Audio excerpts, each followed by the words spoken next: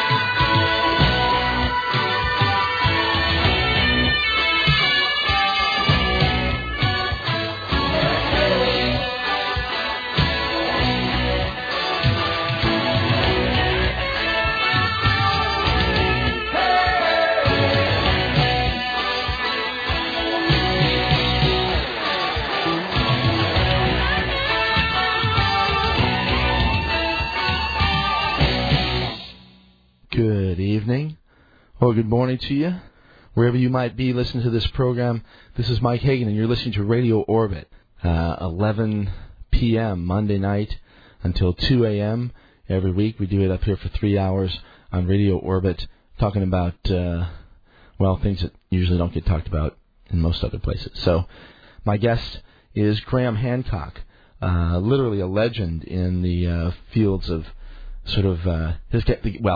he's like Indiana Jones of sort. The guy's been all around the world for 30 years now, more than that, investigating some of the most interesting, strange, and mysterious places on this planet.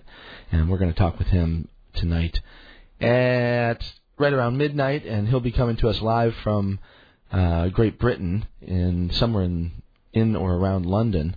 So that's coming in just, like I say, just at the top of the hour here at midnight. So stick around for that. It should be really interesting. We'll talk to him about all well, as much as we can in 2 hours about some of the amazing experiences that this man has had over the last decades of his amazing career. All right, so, and by the way, you can check him out on the web at www.grahamhancock.com. That's GRAHAM, Hancock, HANCOCK.com, grahamhancock.com, and you can also go there directly from MikeHagan.com. Just go to my front page there, and you will see Graham's link and information prominently displayed at the front of my website as well, and you can just click over there from there. So, okay, also we will have be featuring the music of Yachai throughout the program. And if you listened to the show before, you may have heard the music of Yachai. They are a couple of guys, really a fantastic duo from, well, they live and perform in Phoenix, and they perform music that is sort of inspired by the ayahuasqueros of Peru. And anyway, real interesting music, combination of a lot of different styles, and they play the percussion instruments, a bunch of different percussion instruments, and also a lot of different string instruments, some really unique stuff. So anyway, we'll be featuring that music all throughout the program tonight, and you can check them out on the web as well at Yachai Music. That's YACHAYMUSIC.com. And again, from my website, just go to MikeHagan.com and then go to the music section, and you can click right over to Yachai from there. And we'll have a song available from Yachai. I don't think it's up yet because I've been traveling, and I'm a little bit behind this afternoon, actually. We just got back from Chicago, from the Chicago area. I was at my parents' house this weekend visiting, sort of for the Christmas thing, even though we're going to be here for the rest of the holidays. So anyway, we just got back this afternoon, and it's been sort of rush, and I didn't have a chance to get the MP3 over to my webmaster quick enough, but he's got it now. It'll probably be up in the next few hours if I know him. And that is a song that's called Mama, and it is from their CD Sweet Mother Mercy, which is what I will be featuring for the most part throughout the program tonight. All right, and that, one more time, is Yachai, and you can find them on the web at yachaimusic.com, YACHAY. All right, let's see, what else we want to talk about here. All right, thanks to everybody for the emails and the response and comments and questions about the show and all that stuff that you send me over the web. I appreciate it. Hello to everybody listening over the web. If you're listening to the archives and not listening to the program live, I appreciate everybody that downloads the program and listens to it after the fact. And we're trying to figure out a way to make the show available live for everybody out there, anybody who would like to listen to it. But it's a bigger issue than you might imagine. So anyway, I appreciate everybody who listens, whether it's now or later. All right, check out the web, www.MikeHagan.com. Thank you so much to the brilliant Larry Norriger, who's running the website now and doing just really cool stuff. Check out the music section, as I mentioned a little bit before. He's really sort of bringing that thing up to an amazing level, and there's great stuff going to be posted there from now on about all these amazing musicians and bands that are going to be featured on the program and that have been featured over the last 6 weeks. The doing independent music is really something that I think is going to work and is in the spirit of this program. And I love featuring one artist throughout the whole program because it gives you a chance to really get a feel for what their music is about. And rather than just hearing one song, it gives the artist, I think, the respect that they deserve, and gives the audience the respect they deserve, and gives them an opportunity to really hear more of an artist's work rather than just the typical 3-minute soundbite that you get in the main myth stream. So anyway, stick around. We've got great music coming up. We've got Graham Hancock coming up at the top of the hour from London, and between now and then we will do space weather and talk about some other stories that are in the news. Let me mention, about Yachai. At some point during the show, let's see, maybe after I play their first song, I guess, might as well do it right off the bat. Actually, I take that back. We'll do it right around the top of the hour. and I'll give away one of their CDs, a copy of Sweet Mother Mercy, of which I'll be featuring a bunch of songs off of tonight. So if somebody likes the music, and I'll try to say something, sometimes I forget because I get so wrapped up in this other stuff. I'll try to remember, but if I don't remember and you want a copy of that CD, you better call me. But I'll say something before the top of the hour, before midnight, and if somebody wants to give me a call and get a copy of Sweet Mother Mercy from Yachai, I'll get you that, okay? All right, so let's see, upcoming. A couple of things I got to mention here. Well, okay, of course, tonight, Graham Hancock. Next week, Joseph Chilton Pierce, a recorded interview that I did with Joe just a few weeks ago. And I'm going to try to slip in some other stuff in there. I'm not sure exactly what I'm going to do because that interview wasn't it wasn't real long. So there might be room to do some other stuff there, but we'll see. The following week is the 2nd of January, and I'm hoping still, and I was a little bit too, I guess I was too optimistic a little bit last week when I talked about Dennis and Kat Harrison doing the show on the 2nd.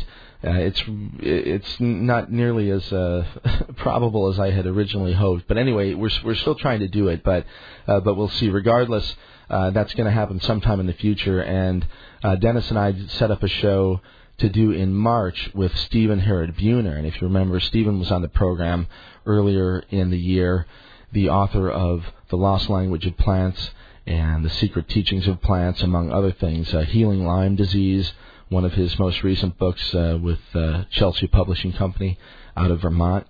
So Stephen doing great stuff still, and him and Dennis really complement one another. So we're going to have them on the air together, Stephen Herod Buhner and Dr. Dennis McKenna. So that'll be in March, right around the equinox. Around, I think, March 20th is the show. And I'm not sure if it's going to be live or if it's going to be on tape. If it's on tape, it'll be recorded directly beforehand. So it'll be very up to date. And speaking of the equinox, tonight, well, I guess we got about 24 or 25 hours or so until the solstice, the winter solstice will be upon us. And we'll talk a little bit more about that as space weather comes up in just a few minutes, okay? All right, so Joseph Chilton Pierce next week. The 2nd, if we can pull off Dennis McKenna and Kathleen Harrison, that'll be great. If not, we'll have Kent Stedman. And don't worry, Kent is not playing second fiddle to anyone. He's a regular on the program if you haven't heard it. And we'll have a great New Year's show with Kent Stedman if we don't do the Dennis and Kat Harrison show, okay? All right, Mark Pesky. We were going to do the show with Mark Pesky on January 9th. And I'm disappointed that Mark's not going to be able to do the show. It's just he has decided that he's kind of laying back and he's not going to do anything with any media right now for a few months. So we're going to come up with something else for the 9th, and we've still got Paul Stamets coming up.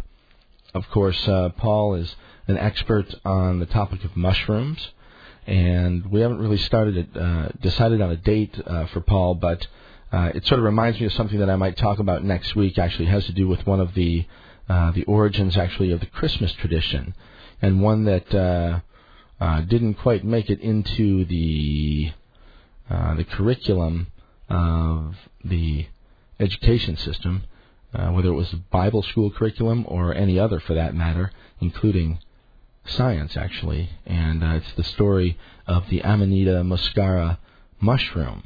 And were it not for mavericks like this guy Paul Stamets and Dennis McKenna, as a matter of fact, and some of the giants before them, Gordon Wasson, Terrence, lots of other guys and girls, we wouldn't know much about this interesting thing about the mushroom. But anyway, we'll talk about that a little bit more next week, about mushrooms and, believe it or not, Christmas and the relationship between those two. And Char Davies, I'm still working on this amazing virtual reality artist, Michael Horowitz and Cynthia Palmer, the curators of the Fitzhugh Ludlow Memorial Library in San Francisco. That's coming up. Not sure exactly when, but anyway, you'll...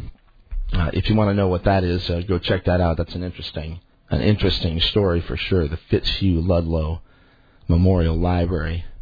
And anyway, you'll learn more about that soon enough. So, okay, the email address, if you want to get a hold of me, is orbitradio, ORBITRADIO, @AOL.com. As I've said before, you can get to me at the website, www.mikehagan.com. That's Hagan. And the phone number here in the studio, if you want to call for that CD a little bit later, the number is area code 573-874-5676, 1-800-895-5676. Okay, thanks a lot, and we will come back in just a minute and do space weather. In the meantime, let's start things off with Yachai. This song is called Construyo un Fuego. It's from Sweet Mother Mercy. We'll hear a bunch more from Yachai for the rest of the evening, and we'll have Graham Hancock, the extraordinary investigator of some of the most amazing places on and about this planet Earth over many, many years. And so he'll be with us in just about 40 minutes or so. So stick around. It's going to be a great program, and I appreciate everybody listening. This is Mike Hagan. You're listening to Radio Orbit, and this is Yachai.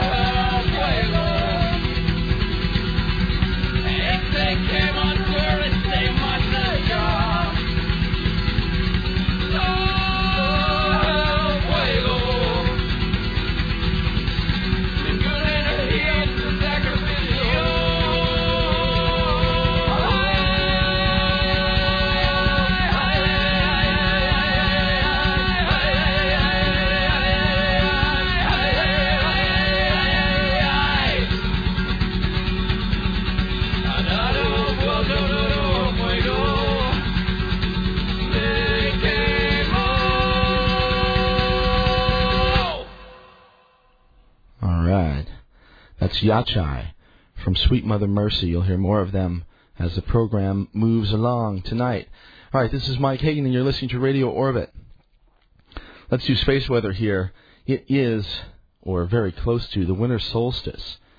And that basically means that the winter in the northern hemisphere begins on Wednesday, December 21st, precisely at 16:35 Universal Time. That's Greenwich Mean Time. That's just after midnight, 12:35 tomorrow morning.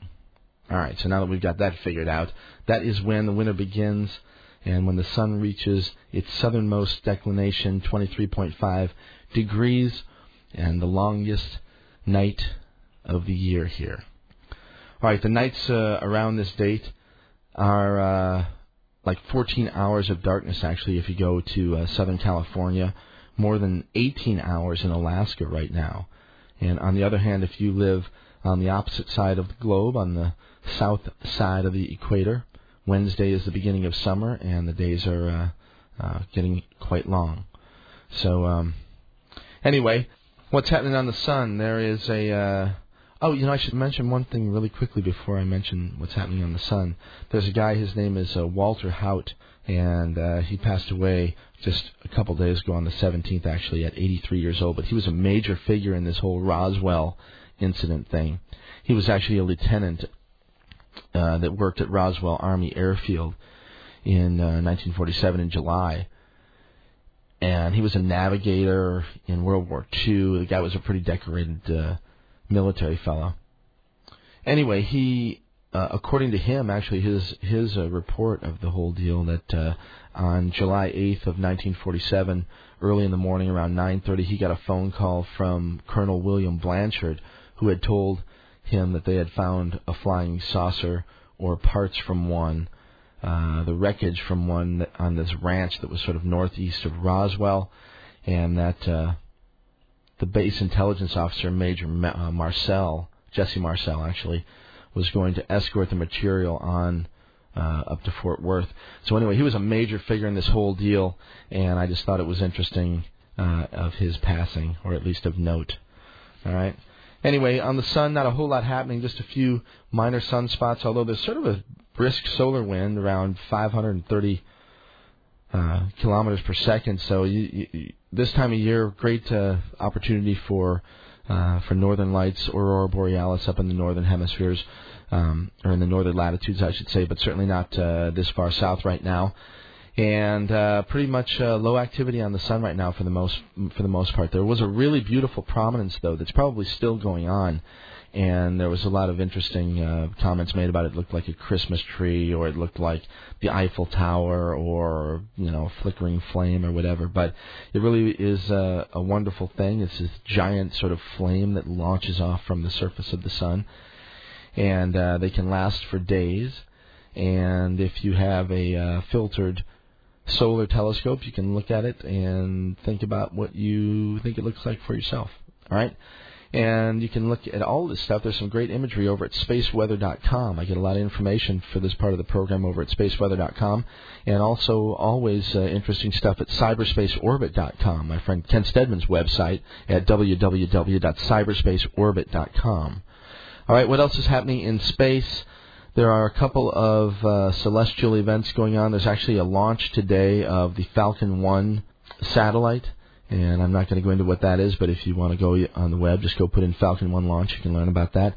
There is a couple of asteroids that came close to us today. Actually, one, this 2006 XO66, came very close, or comes very close sometime today on the 19th at 0.013 astronomical units. That's just a hair in cosmic terms. So anyway, and actually today is the 45th anniversary of the Mercury 1 launch in 1960.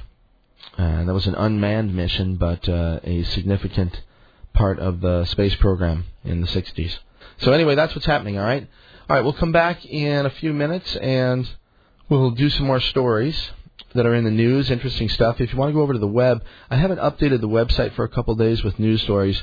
As I said, I was traveling, and we'll try to catch up over the next few days. But anyway, I've got some interesting stuff here on hard copy that I can chat with you about. So we'll come back and do that in just a minute. And we'll play another song here from Yachai. And let's see what we want to do here. I think I'm going to play... This song is called Entrainment. So enjoy it. A little bit more from Yachai Music. We'll be back in just a few minutes. This is Mike. You're listening to Radio Orbit. It's just about 11:30 on Monday, the 19th of December.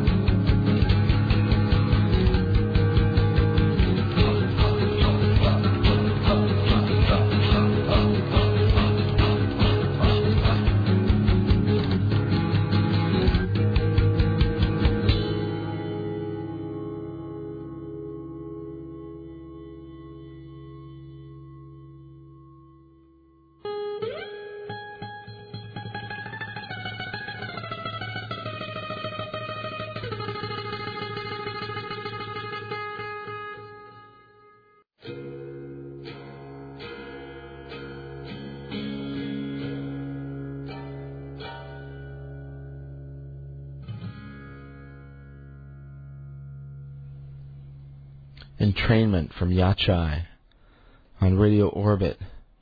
That's from Sweet Mother Mercy. We'll hear more from them throughout the program tonight. You can look on the web as well at www.yachaimusic, Y-A-C-H-A-Y, music.com, or directly from the radio, from the Mike Hagan website, I should say. And just click on the music section there, and you'll see information about Yachai and how to get more information about their music. And you can actually download one of their songs, which I haven't played yet tonight, but I'll play in just a little while. And that one is called Mama. And that one will be available on the web over at MikeHagan.com on the music page, okay? All right, so we have time for some stories that I haven't had a lot of time to do some of this stuff lately, so we'll do some extra stories that are in the news that I've sort of picked out in the last couple of weeks. But here's one that's sort of interesting here. Check it out. Need a skin graft, a new trachea, a heart patch, for example? Turn on your printer and let it spit one out. Led by University of Missouri, Columbia. That's right, you heard it here. Anyway, this is right here coming from the University of Missouri, Columbia biological physics professor Gabor. Researchers at 3 universities have developed bio-ink and bio-paper that could make so-called organ printing a reality. So far, they've made tubes similar to human blood vessels and sheets of heart muscle cells printed in 3 dimensions on a special printer. Amazing. This is from Wired.com, this story. And if you go over to my website and just click on the news section, you can read the entire story. But it's amazing. The idea is that literally they are printing biological material, living cells that graft once completed. For example, they build it by layer is the way they do it. And so when they say they print it, they print in 3 dimensions sort of, but that means it's just more than one layer of cells. So they print this sort of thin layer of cells, and then by doing this repeatedly, the idea is that they can actually build an organ and then use it for a transplant or something like that. But it's just astonishing what they're doing, and it's not just all silly. It's actually happening, and they're having quite a bit of success. And a lot of it is happening right here at the Missouri campus here at Columbia. So anyway, maybe we should try to find out more about what's happening with that. I don't know if somebody's got some connections in the biology department at Mizzou. Get a hold of these people or something and email me. Anyway, what else here? 16-year-old wins science scholarship. This is a great story about this young kid from California. A 16-year-old boy won a premier high school science competition last Monday for his innovative approach to an old math problem that could help in the design of airplane wings. Michael Viscardi, a senior from San Diego, won a $100,000 scholarship, the top individual prize at the Westinghouse Siemens competition in math, science, and technology. And he's been homeschooled since he was in 5th grade and takes math classes as a 16-year-old at the University of California at San Diego. So, kids doing great stuff. It's just trying to get the intelligence and imagination of our young people directed in a sane heading, to set their compass in a way that's going to preserve and leave something for their future generations, hopefully. So, anyway, lots going on and lots of kids doing great stuff and thinking for sure. So, check out this one here. Ancient legends give an early warning of modern disasters. The new science of geomythology is being harnessed by researchers who believe folklore can save lives. Myths tell us a great deal about what happened in the past, and were important in establishing what happened here 300 years ago, said Brian Atwater of the U.S. Geological Survey in Seattle. And again, there's much more to this story, but you can get there from the website on the news section of my website. But bottom line is they're looking at the traditions and mythologies, writings, and oral traditions of indigenous people all around the world, and looking to them for answers about things that happened in the past to try to get a better handle on what might be coming in the future. And so, once again, the much maligned primitives turn out to be key in helping us solve some of the dilemmas and riddles that are upon us right now on this planet. So, anyway, I'm glad to see more thought being given to these ideas. All right, what else do we have here? Playing with the mind, neuro-linguistic programming, and the war on terror. If you remember, we had a program on just a few weeks ago with Alistair Kinnear. His name was Alistair Kinnear, and he's a neuro-linguistic programming specialist and hypnotist, and a really interesting guy who actually has done something really interesting for me that I may share with you someday. But at any rate, this is something that came out in the mainstream news, well, the relatively mainstream news. Check this out. It says, is it possible that the war on terror is yet another CIA project, one that uses the subtle methodology of neuro-linguistic programming to affect confusion, self-delusion, herd mentality, and tyranny amongst competing ideologies? Again, much more to that article, but pretty interesting one. You might go check that out on the web again over at the news page from MikeHagan.com, all right? What else? We've got time for a couple more here. Cellborg. Listen to this. Cellborg humidity gauge is the first bacterial cyborg. Chemists at the University of Nebraska have created a humidity gauge by actually assimilating living bacteria into an electronic circuit. This appears to be the first instance in which a living cell becomes a fixed part of the structure of an electronic device. Gulp. That's the first one we know about. I mean, Brave New World, as they say, ladies and gentlemen. There is stuff coming that is going to boggle the mind. And as, when I was talking with Michael Sarian last week, and thanks to Michael, by the way, I really enjoyed the program. I thought he was wonderful and controversial for sure, but man, makes you think for sure. And his book is amazing, the detail that he goes into with a lot of the ideas that are difficult to present in 2 hours. At any rate, had a great time with Michael Sarian last week, and if you get a chance and you missed the show, listen to it on the web. All of these programs are archived for free download and to listen to from my server. So, and I understand there's a problem with the low band archive version of that. I think the link's bad. It points to the David Sarita interview. But anyway, we recognize there's a problem, and I'll get it fixed. Okay. All right. So anyway, Cellborg, the first bacterial cyborg, and the man-machine symbiote comes closer and closer, and you wonder what's next. And as Michael Sarian and I were talking about, this idea of 50 years down the road, 100 years, anybody that's talking about, wow, what it's going to be like in 500 years, man, what's it going to be like in 5 months, all right? This stuff is happening faster and faster. And one of the few people that's recognizing that is Ray Kurzweil, and another really interesting guy, a futurist, who's got a book out right now called The Singularity. And that is very reminiscent of the eschaton that Terence McKenna used to talk about. And the bottom line is this, is that the novelty in the world, the amount of activity, the amount of creativity, the amount of just stuff going on is increasing. But not only that, the rate that it's increasing is increasing.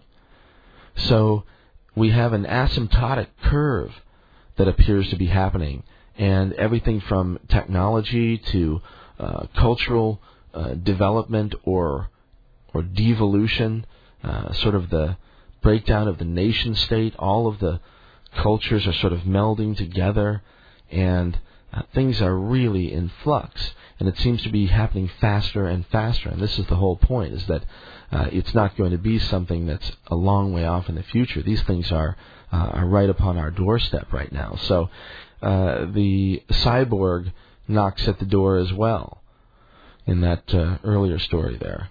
What else do we have here? Oh, here's one. I don't know if I mentioned this on the air, but Peru, the country of Peru, is preparing to sue Yale University to get back some relics that were stolen from Machu Picchu many, many years ago. Lima, Peru. Peru is preparing a lawsuit against Yale University to retrieve artifacts taken nearly a century ago from the Inca citadel of Machu Picchu, a Peruvian cultural official said Wednesday. Peru in recent years has held discussions with Yale seeking the return of nearly 5,000 artifacts, including ceramics and human bones, that explorer Hiram Bingham dug up during 3 expeditions to Machu Picchu in 1911, 1912, and 1914. Interesting stuff. So, anyway, all right, let's take a break here. We're going to put on another song from Yachai, and we'll get our guest on the telephone here, do a couple more stories, and at the top of the hour we will talk with Graham Hancock. And I'm very excited to do it. Again, you can get him on the web at www.grahamhancock.com, and we'll mention that a few more times during the course of the program. But stick around. It's going to be a great show tonight, and we will continue with some interesting and fun music from Yachai. This is called Pachamama, and I hope you enjoy it. This is Mike. You listen to Radio Orbit. We'll be back in a few minutes. Pachamama muchana piyu yarenchin mama taita.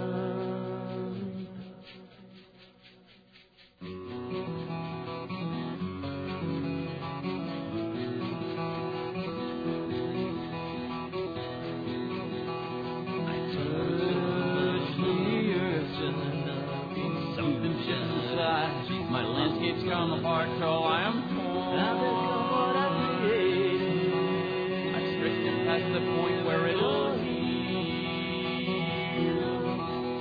I look, what to do?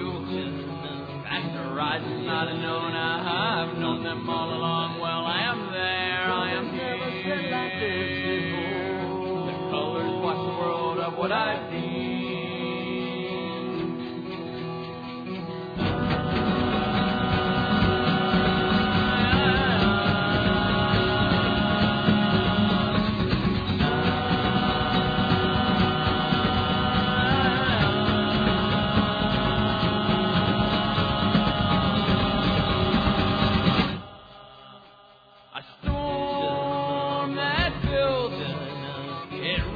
From within the sky, an echo of this endless song. Circumstance born past my control. I call to you now. It's never been this clear. The world a prison blast devoid of me. That which has been done will be undone.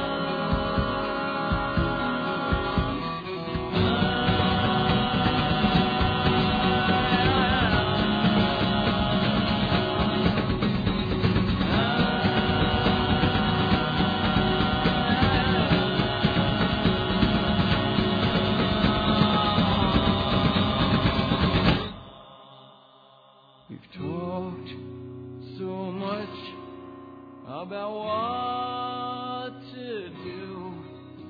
Well, I don't want any more to talk it through.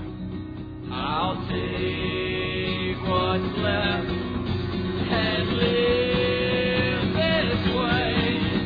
Oh, there's no one here who can tell me what only Jesus says.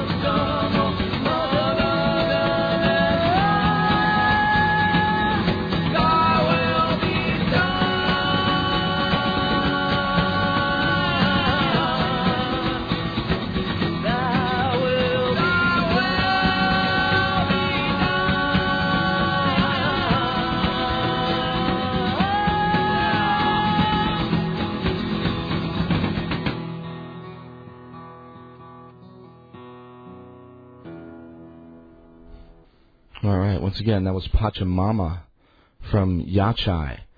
And again, information can be found about Yachai from my website at mikehagan.com.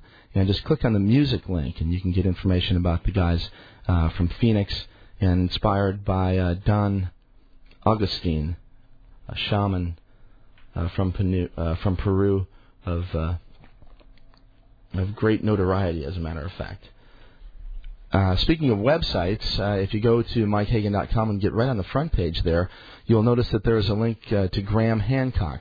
And his website is www.grahamhancock.com. That's Graham, Hancock, Hancock.com. And he has a wonderful website, and you can get there directly from my site, or just punch in the letters that we just mentioned, grahamhancock.com. We'll mention that a few more times as the program moves along.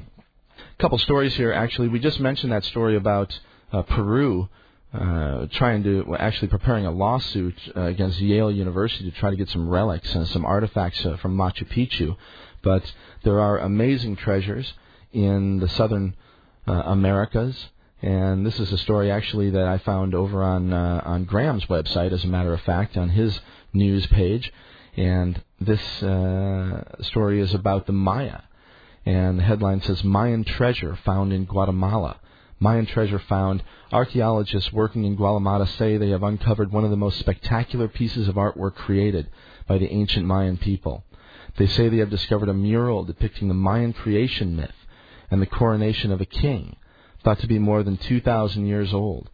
Archaeologist William Saturno said that it was like finding the Mayan equivalent of the Vatican Sistine Chapel. The mural was discovered at San Bartolo site in northern Guatemala. And, you know, that's something that, if you remember Dr. Dennis Tedlock and his wife, Dr. Barbara Tedlock, the two distinguished professors from SUNY Buffalo, from the State University of New York, Buffalo, who were on the program in May, actually were here live in the studio with me.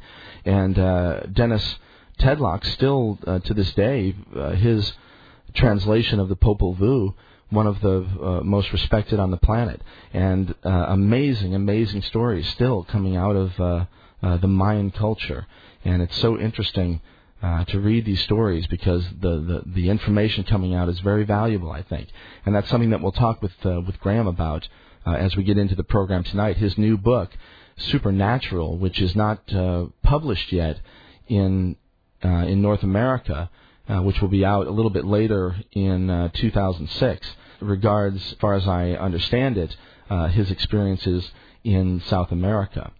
And hopefully we'll get a chance to talk with Graham about that as the show goes on tonight. So anyway, here's another one here that is sort of relevant to Graham's historical body of work. He's done all kinds of things and been all over the planet, and this is one that I know that he's been interested in over the years, and it has to do with the Ark.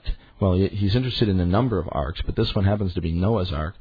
And this is a story that says, the men went to explore the Ahora Gorge on the northwest slope of Ararat.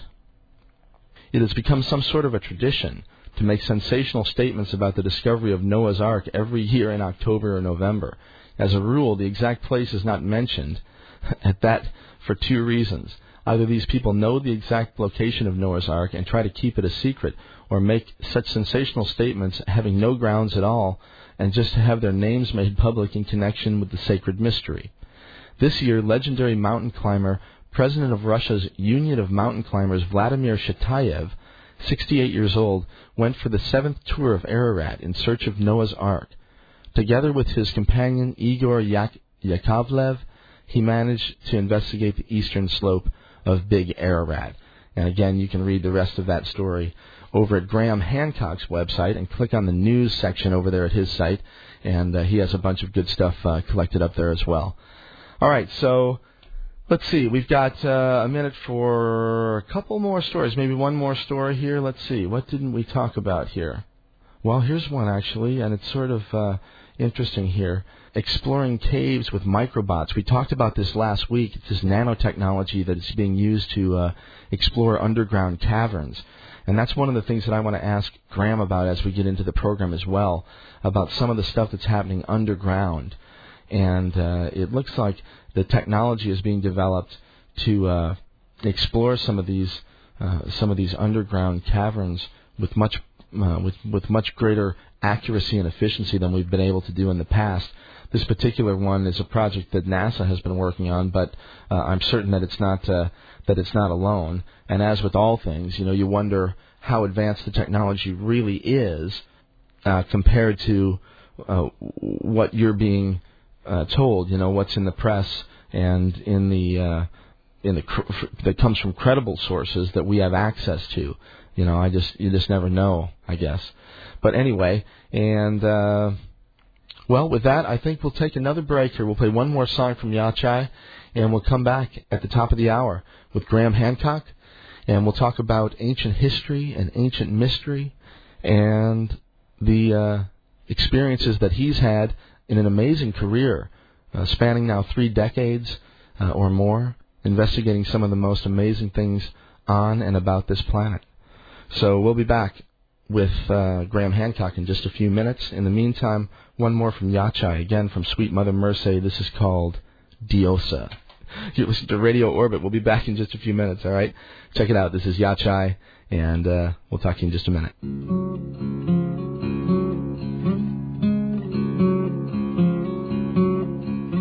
Oh, by the way, if you want a copy of the CD, now's the time to call. 874-5676 or 1-800-895-5676.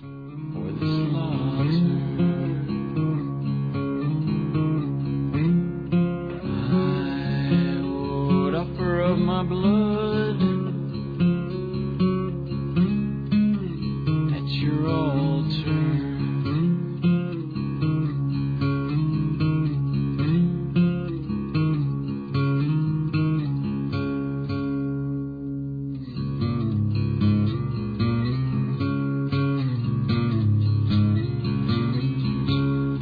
I would crucify my needs in the name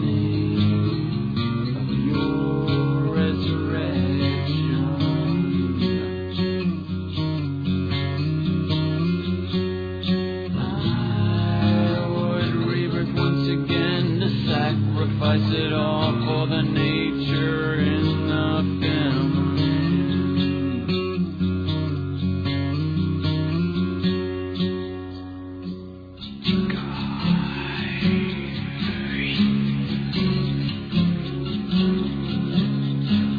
I would protect your sacred water with my last breath. I would bless your name to a world that's gone insane. Now and in the hour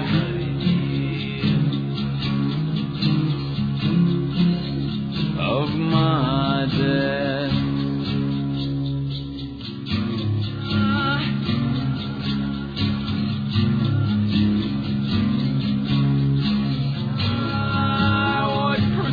My needs in the name of your resurrection.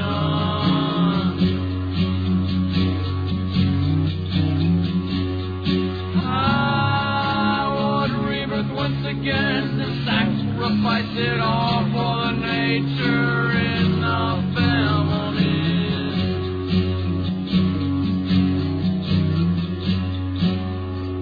I've tasted your holy communion. I've witnessed your spirit from within. I've known your temple inside of me. I've surrendered infinity. I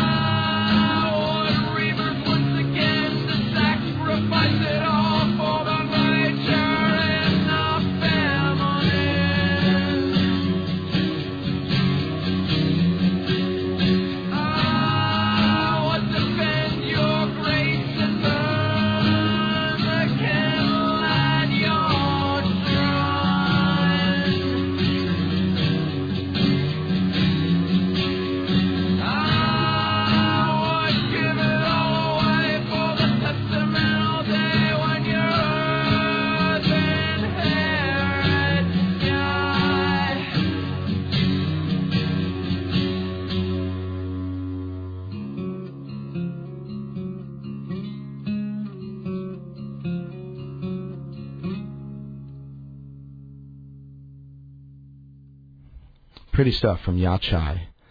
And one more time, you can check them out on the music page. Oh, wow, we got a little bit ahead of myself there. So, anyway, one more time, Yachai Music. You can check them out on the web, and you can get to them from my website at mikehagan.com, and click on the music section, okay? All right, well, let's see. Let's get right to our guest, I think, here. His career spans now over 3 decades, exploring, investigating, researching some of the most amazing, remarkable, mysterious places on this planet, above it, below it, in the oceans, all over it. He sold over 5 million books along the way in many different languages, including The Sign and the Seal, which I was looking through over the last week, Fingerprints of the Gods, Underworld, and most recently, as I just mentioned, Supernatural, which we will talk about tonight. Supernatural actually delving into the world of the shaman, something that we're very interested in on this program. And he's collaborated with many different scientists and photojournalists, amazing photography that he's done over the years, and wonderful writers, and he's built an amazing body of work. Tonight he's going to share some of his experience with us. So let's welcome him, the legendary Graham Hancock. Thank you so much, Graham, for being on Radio Orbit this evening, and thanks so much for getting up at 5:30 a.m. in Great Britain to do it. That's a pleasure. Fortunately, I'm suffering from jet lag because I just came back from Japan, so I went to bed real early, and I woke up feeling fine and fresh this morning. My morning, your evening. All right, wonderful. We'll have a cup of tea or coffee or something like that. And already doing that. All right, wonderful. Well, as I was going through Sign and the Seal the other night, the first thing that sort of came to me was that it sort of turns out that there are more than 7 wonders in the world, and yes.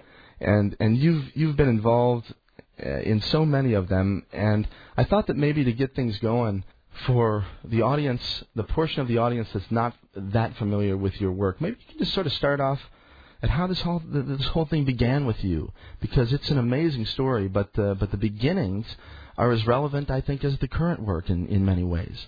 Yeah, well, I spent, I guess, the best part of the last 15 years writing about historical mysteries, writing factual books about some of the great mysteries of the past. But I certainly didn't start out with an interest in historical mysteries. I was originally a journalist, and I spent a lot of time in Africa.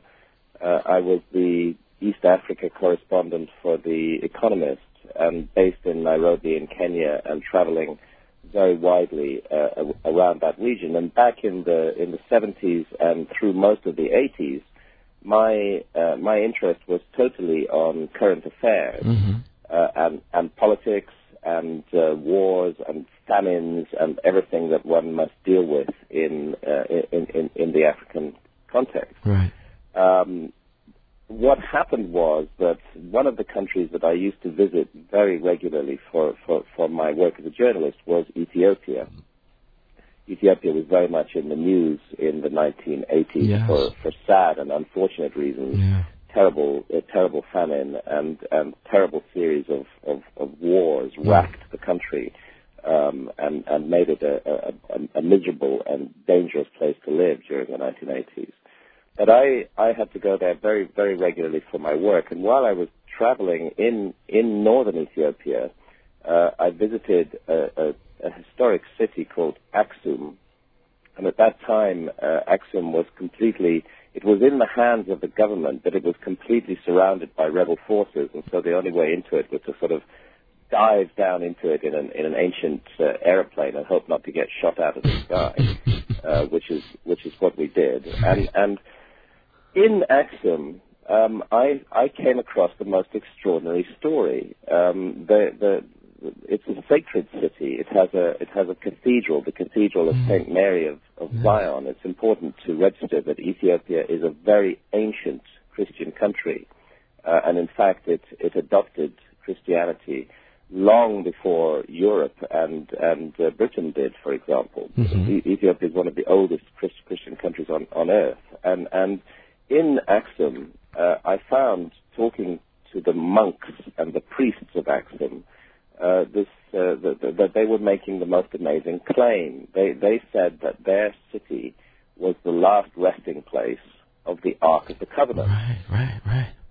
Now, this is the same Ark of the Covenant that we're all familiar with from the wonderful Indiana Jones movie, Raiders of the Lost Ark, which had been released actually not long before I went to Axum. So I immediately pricked up my ears and thought, what on earth is this about? And I was taken to a chapel surrounded by steel railings in the courtyard of the Cathedral of St. Mary of Zion, and there I met an ancient monk who was the guardian of the Ark, and he explained to me very solemnly that in the building behind him was the Ark of the Covenant, and that it was his role, his responsibility, his sacred trust to guard and protect the Ark of the Covenant. And could I see it? No, certainly I could not see it.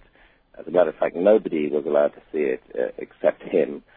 In fact, it was a very dangerous object on such rare occasions that it was brought out of the chapel. He explained that it was always wrapped in cloth and in leather bindings, and this was not to protect it from the public, but to protect the public from it. Yeah. And I thought this was the most extraordinary and fascinating story, but obviously I wasn't sure whether there was any truth to it or not. It became something that I wanted to investigate. Was this just a bunch of crazy old monks spinning a story, right.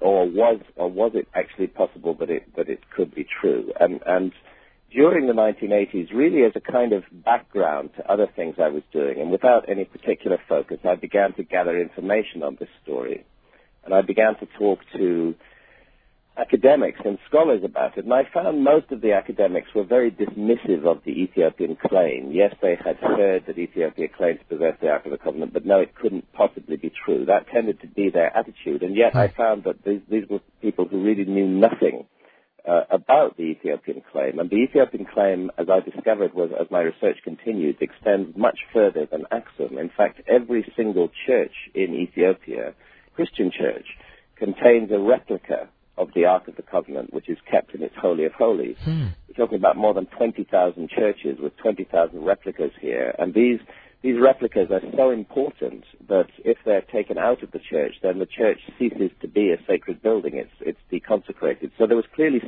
and all of them gained their power by reference to the original Ark of the Covenant in the sanctuary chapel in Axum, in northern Ethiopia. Right. And I felt that something so widespread and so intense and so strongly felt throughout the whole culture couldn't just be based on nothing, as the academics said. So I continued to research and investigate this matter further, and I found that there were many anomalies and many problems. For example, Ethiopia at that time contained a population, a Jewish population, and these were, they were called the Falashas, and they were also known as the Beta Israel, the House of Israel.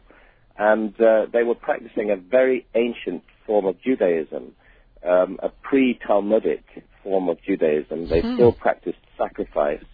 They had priests, which is quite unknown in modern Judaism. They did not have rabbis. And it seemed that they were a sort of frozen pocket of Old Testament Judaism in Ethiopia. And so gradually, as the pieces came together, I began to realize that Ethiopia did indeed have a claim to possess the Ark of the Covenant. Amazing. So, where did it lead?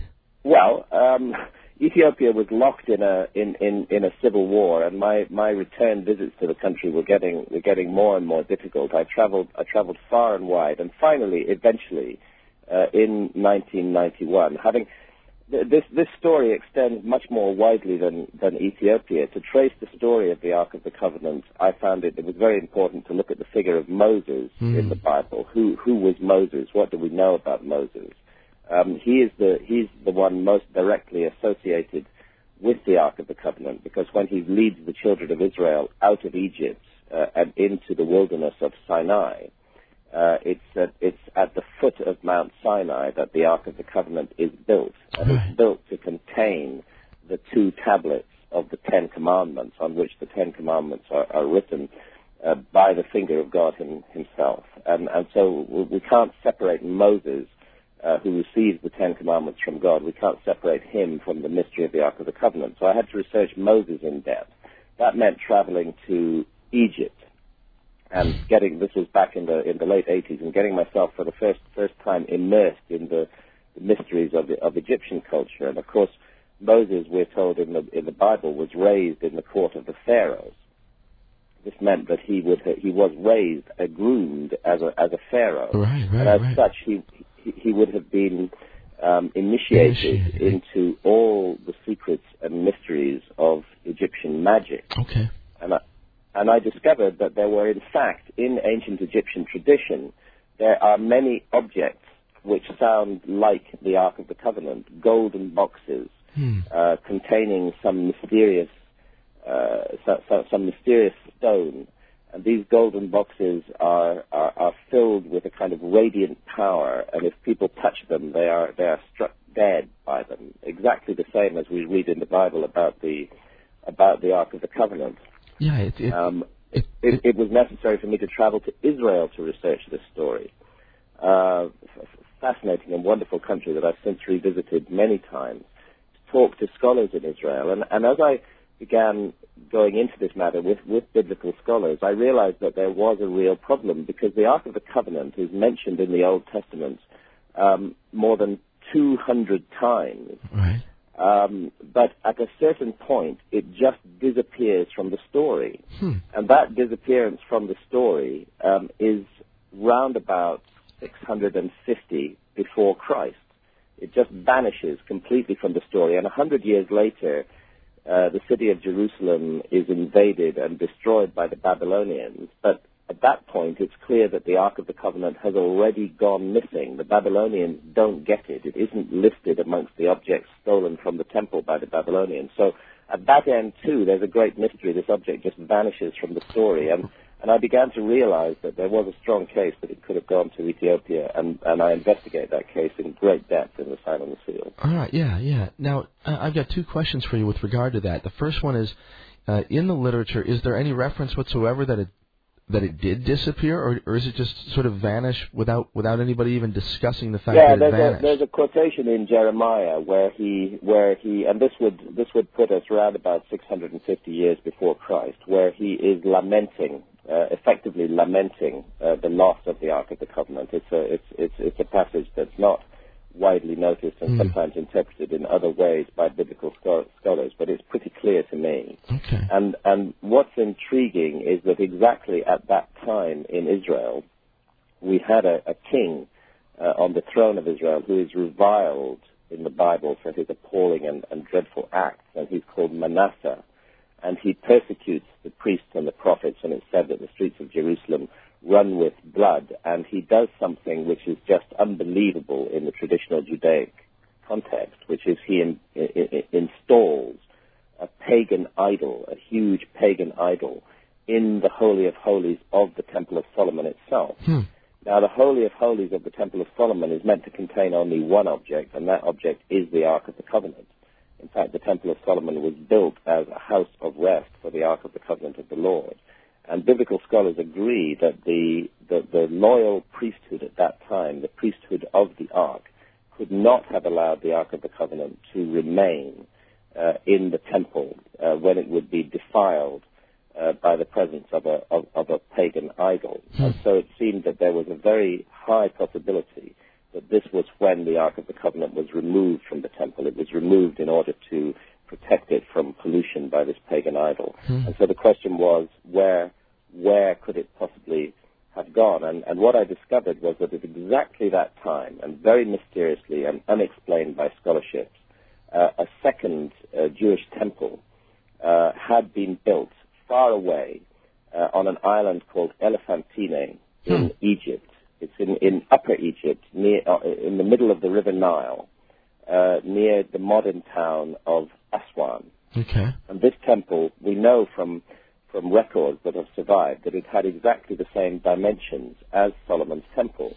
But in the Judaism of the time, it was really extraordinary and inexplicable that a temple should be built anywhere outside Jerusalem. There was only supposed to be one temple, and that was Solomon's temple. And the only possible justification for building another would have been to house the Ark of the Covenant. So my explorations then took me in that direction to southern Egypt and to this island where this Jewish temple was built. Now, of course, what lies beyond southern Egypt are the deserts of the Sudan, and soon afterwards, the mountains of Ethiopia.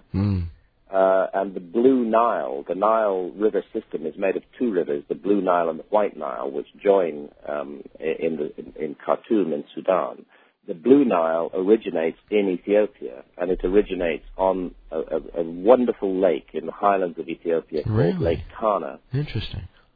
And so I went off to Lake Tana, and there I found again more stories about the Ark of the Covenant and an island where they claimed that the Ark of the Covenant had first been brought before it was taken to Axum. And finally I had all the pieces together, and I had to cut a long story short, and I had to go back to Axum in the middle of the Civil War. It involved a 9-day journey from the Sudan, across the deserts of the Sudan, up into the mountains, this all by four-wheel drive vehicle, driving only at night because the Ethiopian Air Force was constantly bombing the roads during the day. My God. At this point, I was traveling with the guerrilla movement, the Tigray People's Liberation Front, as they were called at that time. They kept me safe and took me on this extraordinary journey through the mountains and eventually back to Axum, where I was once again able to confront the guardian of the Ark of the Covenant, and who told me amazing things. Amazing. Incredible. Let me ask you this. There seems to be a reference throughout many different sort of traditions about the Ark being some sort of technology almost. And you mentioned that there's this sort of, it certainly has an effect, a physical effect that there seems to be concern about.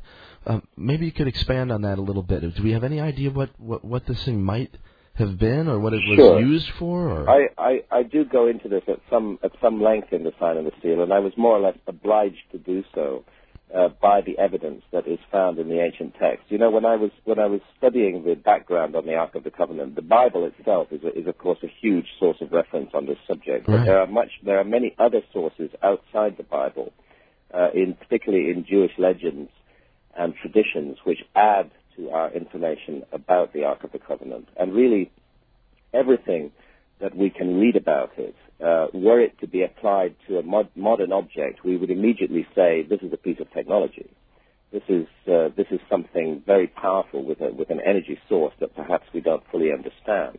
There are accounts of the Ark lifting up off the ground and flying towards the enemies of Israel. As it does so, it emits a moaning sort of sound, a kind of howling sound as it goes through the air. There's an extraordinary episode in the Bible where the Ark is actually captured by the Philistines in a battle between the Israelites and the Philistines. It's briefly captured by the Philistines, and they take it back to their city, and they make the mistake of opening the lid of the Ark. Right. And what happens is that the whole population of the city, who've been gathered round and peering down into the Ark of the Covenant, are struck down with a terrible and inexplicable disease, which in fact, if you look at the translations closely, is described as tumors. The people of the city are struck down with tumors, and that they die a horrible death, so much so that all they want to do is to get rid of the Ark of the Covenant.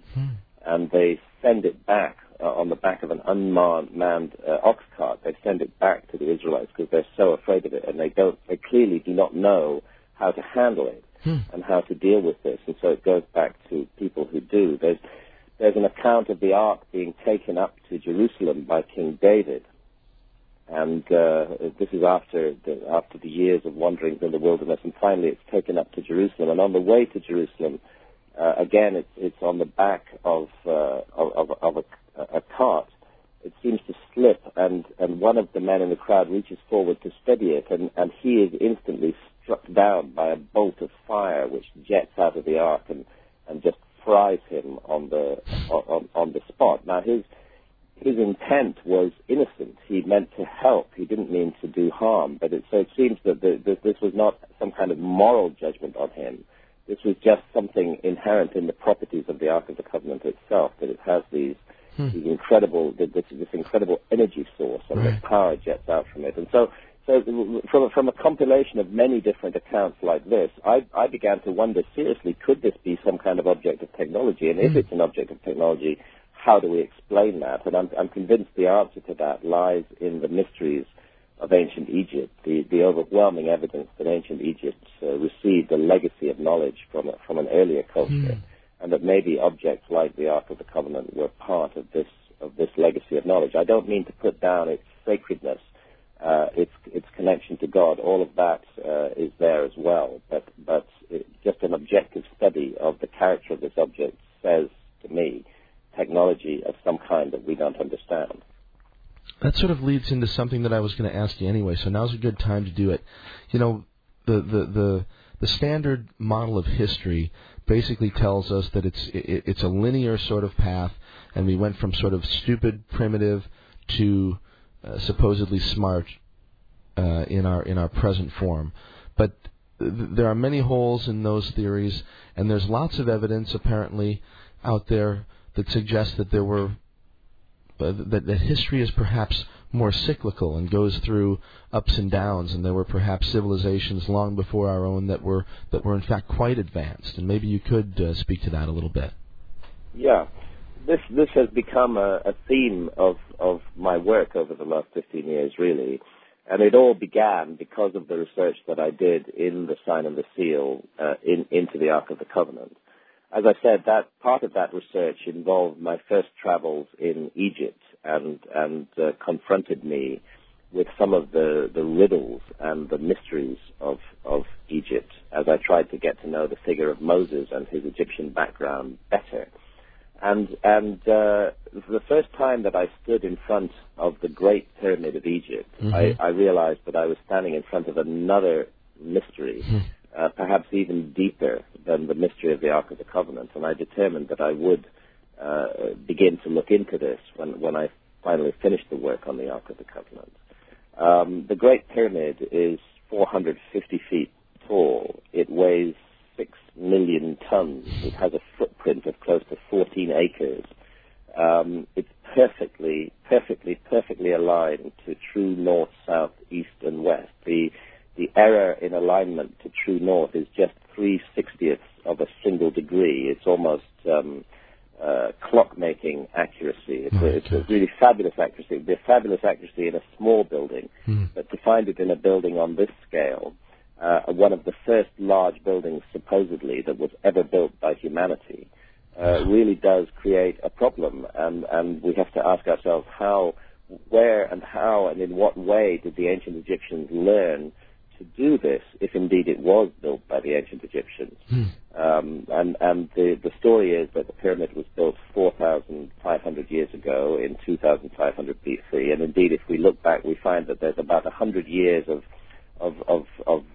building before that, and then just nothing. And it really is a mystery as to how they did this. So I began to wonder, what can be the explanation for this? Could it be, as the ancient Egyptians themselves say, that their civilization was a legacy of an earlier civilization, to which something had happened, which had passed its knowledge down to the ancient Egyptians, but itself had disappeared from the stage of history.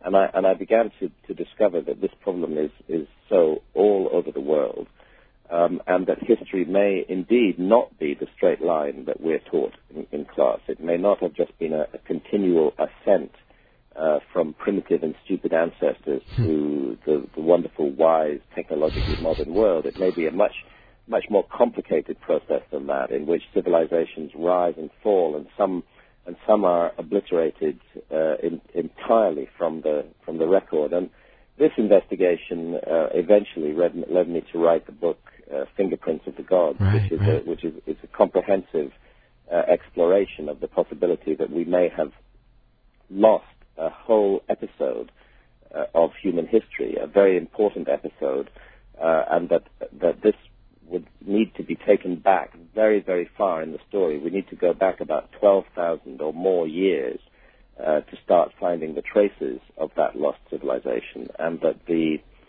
most likely circumstances in which it was lost from the record is what we know of as the end of the last ice age. which indeed occurred during the period about 12,500 years ago, that the planet had been covered in gigantic ice sheets. I mean, North America was covered in ice that was 2 miles thick. Northern Europe was covered in 2 mile thick ice sheets as well. So much water was taken up out of the sea to freeze into these ice sheets that sea level was more than 400 feet lower than it is today. And when all that ice melted and the water went back into the oceans, the sea level rose by 400 feet, and it swallowed up more than 10 million square miles of land all around the world that had been above water.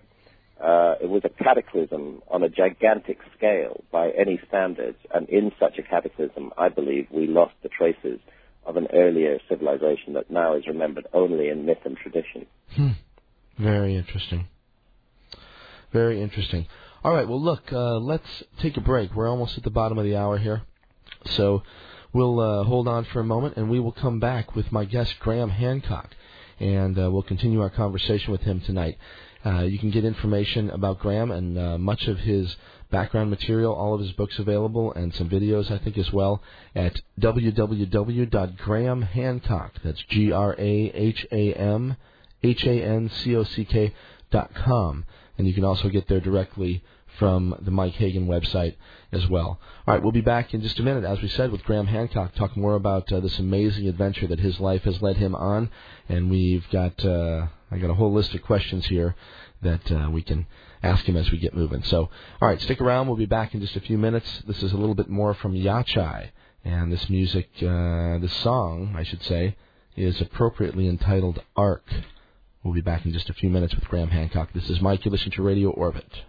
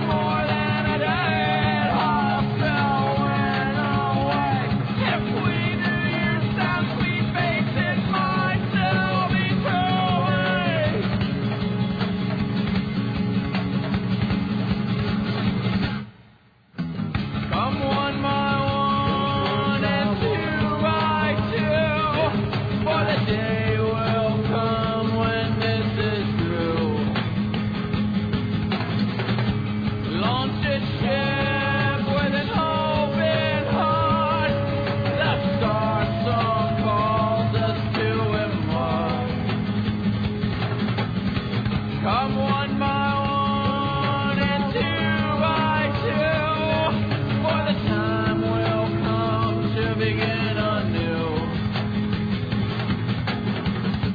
Won't you ship with an open heart? Starlight, star bright, tells where to start.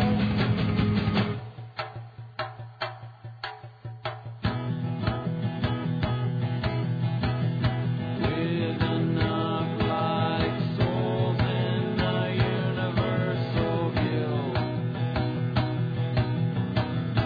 there's no telling what it is that we could build. Take the space in matter, our matter into space. Launch our mind township and fly away.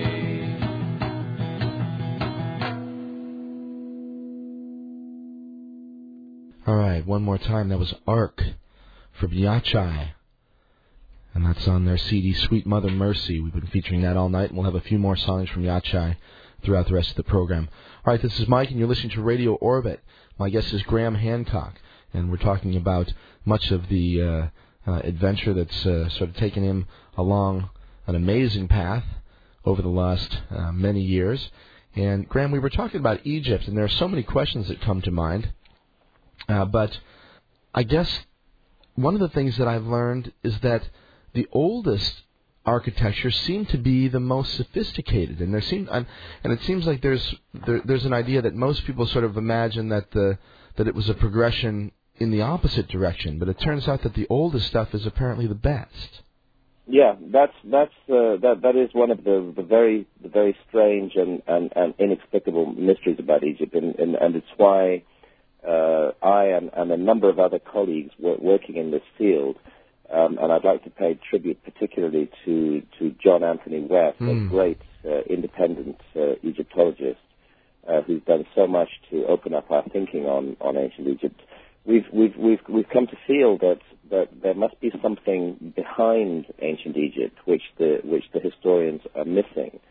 And to get the first clue that there is something behind ancient Egypt, you only need to listen to the ancient Egyptians themselves in their texts that have come down to us. They speak repeatedly of a mysterious time that they call Zep Tepi. And Zep Tepi means the first time. Right, the first time. And it's the time of the gods. It's the time when the gods are said to have lived on earth and to have chosen Egypt as their special place, and they build mounds on certain sites which become the basis of all future temples. So the sense is that every Egyptian temple and every Egyptian sacred building is built on a place that was made sacred in a much earlier time by the gods themselves.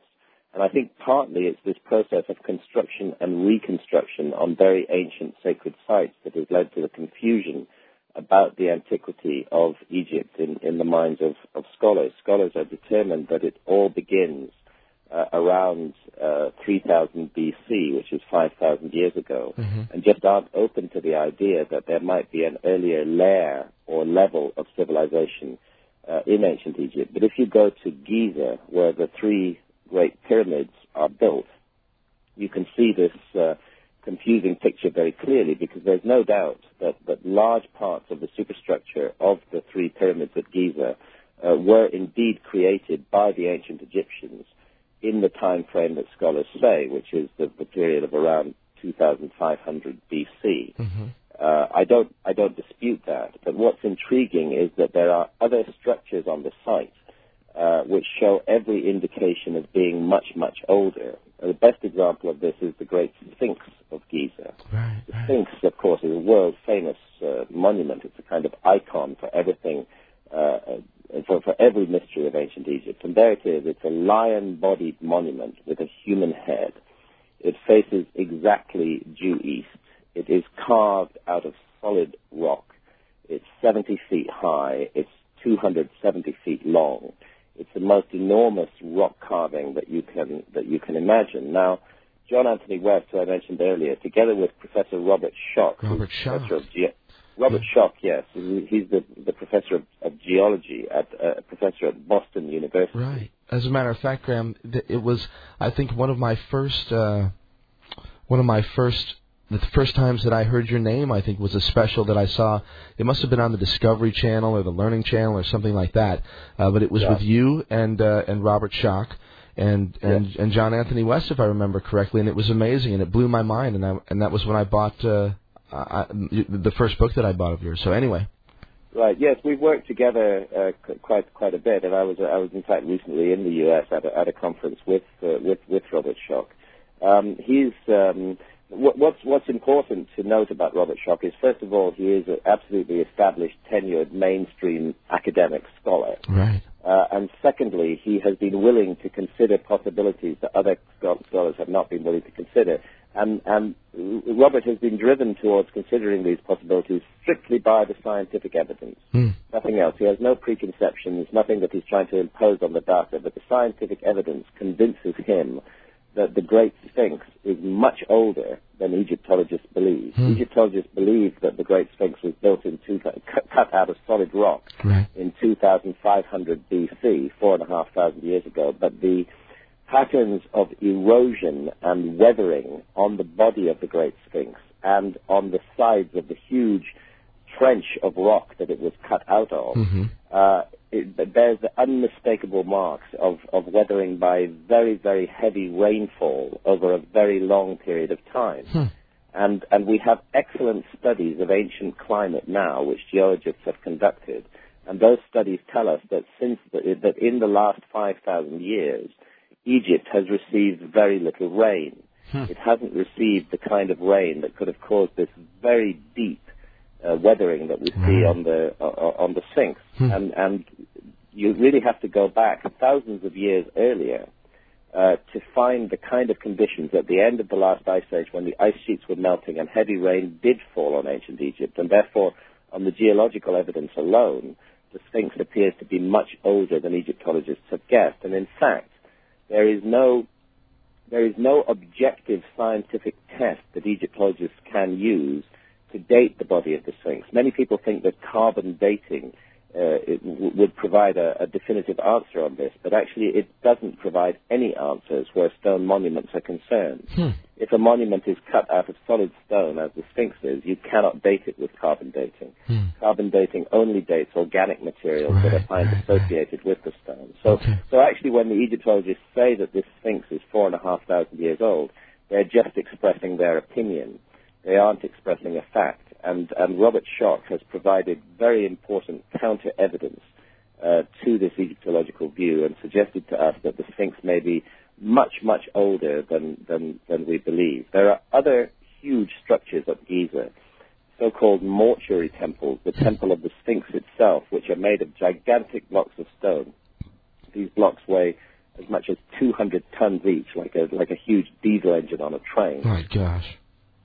They've been lifted into position tens of feet above the ground, perfectly jointed and connected to one another. It really is like the work of giants. And in the case of the Sphinx temple, we know that whenever the Sphinx was built, that was the time that these gigantic temples were built, because they're made from the same rock that was cut out to create the body of the Sphinx. And therefore, if the Sphinx is older, then the temples are older. Now we ourselves, in our culture today, cannot very easily move blocks of stone weighing 200 tons. We can lift weights of that size, but it involves gigantic cranes, very, very high technology, and often takes weeks to get into position for a single lift.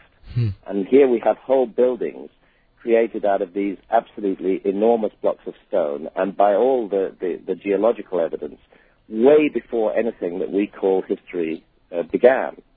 And underneath Giza, underneath the Great Pyramid, 100 feet under it, you find yourself into an extraordinary labyrinth of tunnels and passageways that exist under the Giza Plateau. And again, the evidence is, and I do go into this, of course, in much more detail in my books, the evidence is that these subterranean areas of Giza may also date back to that much earlier period. So I think we have a site that contains rock-hewn and tunneled structures that are perhaps 12,000 years old, and that was later completed and finished off by the ancient Egyptians in the historical period. The ancient Egyptians felt a connection to that earlier time. They had received wisdom and knowledge passed down from that earlier time, and they finished off the job, and it's because they were involved on the site as well as the earlier culture that there's this confusion about the identity of the site. And then it sort of makes a little bit more sense then why it was a technology that seems to be lost over time. The way I figure it, it was something like this: that there was a former civilization, that it was destroyed in the gigantic cataclysm at the end of the last ice age. Mm-hmm. That there were survivors, that these survivors settled in different parts of the world. Mm-hmm. That they did not immediately attempt to rebuild their whole civilization in the way it had been before. Possibly they felt that they had angered the gods. Possibly they felt that they should not try to go that route again immediately.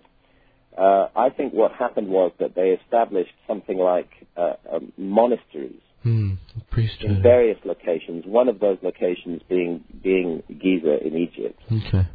And in these monasteries, they preserved the best of the wisdom of their culture, and they recruited new members of the monasteries from the local population that lived around them and trained them into the mystery, and thus preserved the knowledge and passed it down generation by generation until at around 5,000 years ago, not only in ancient Egypt, but all around the world, for reasons that are still mysterious to me, that seem to be connected in some way to a timetable that is expressed in patterns of stars in the sky, that they switched on ancient Egyptian civilization just like a light being switched on, and that this was done all over the world at the same time. It's not an accident that in the Indus Valley in India and Pakistan, we again see a sudden emergence of civilization between 5,000 and 4,500 years ago, the so-called Indus Valley civilization. Right. We see it in China at exactly the same time, and lo and behold, we see it in the Americas as well. Right. Because you have pyramids being built in Peru 4,500 years ago, at exactly the same time that the ancient Egyptians are doing their work on the pyramids in Giza. So it's as though a message from deep antiquity, a knowledge and a system of knowledge was preserved for a very long time and then put back into action at the beginning of what we think of as history. All right, interesting. With regard to Giza, well, actually, I'm going to close one circle, actually. You mentioned that you were talking about Moses earlier. And so Moses would have been one of these initiates that you just spoke of, that would have been a holder of some of this knowledge.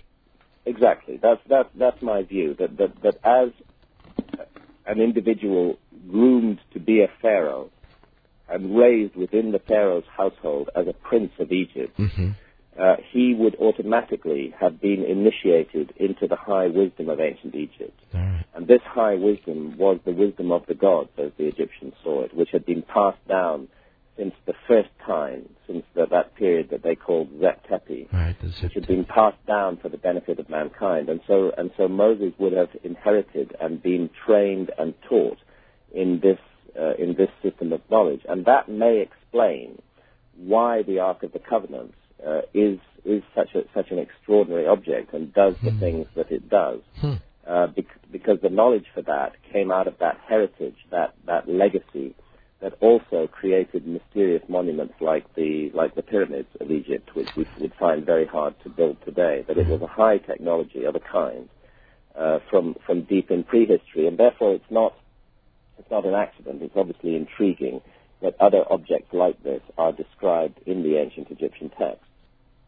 All right. Well, a minute ago you were also speaking about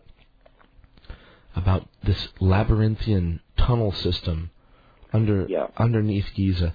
Now, I remember a few years ago, actually, there was quite a bit of talk about it. There was a sort of a buzz on the internet, and I read a lot of stories about this, that, and the other thing, but it sort of quieted down or something, and I don't know. I'm curious about it. Maybe you could give us your take on what's happening. Yeah, there's something odd going on. You're right. There was a buzz about this. The buzz really began in the early 1990s, about the time that John West and Robert Schoch, myself, and also another very close friend of ours and a co-author with whom I've worked several times, Robert Bauval. Sure, all of us sure. were focusing on the mysteries of the Giza Plateau, and at exactly that time, a German engineer called Rudolf Gantenbrink, who had been hired by the Egyptian government, the Egyptian Antiquities Department, to do some accurate measuring inside the Great Pyramid. Rudolf Gantenbrink conducted an exploration of a very mysterious feature of the Great Pyramid. The Great Pyramid, I mentioned earlier, we need to just to picture again the gigantic scale of this monument. Right. That it's a 6 million ton monument, and it's 450 feet tall. Oh my gosh. And it isn't solid stone inside. It's full of galleries and passageways and chambers inside. When you enter the Great Pyramid through the north face, through the entrance in the north face, you find yourself in a system of passageways which rise at a steep angle of about 45, 50 degrees. And these passageways are about 3 feet high and 3 feet wide, so you have to crouch as you walk up them, as you labor your way up them very, very steeply. Right. And then you find yourself at about a quarter of the way up the height of the Great Pyramid, but you're inside it. You find yourself that this narrow entrance passageway opens out into a huge gallery, and this is called the Grand Gallery. And it's 30 feet high, and it looms over your head, and you just have this sense of enormous space receding forever.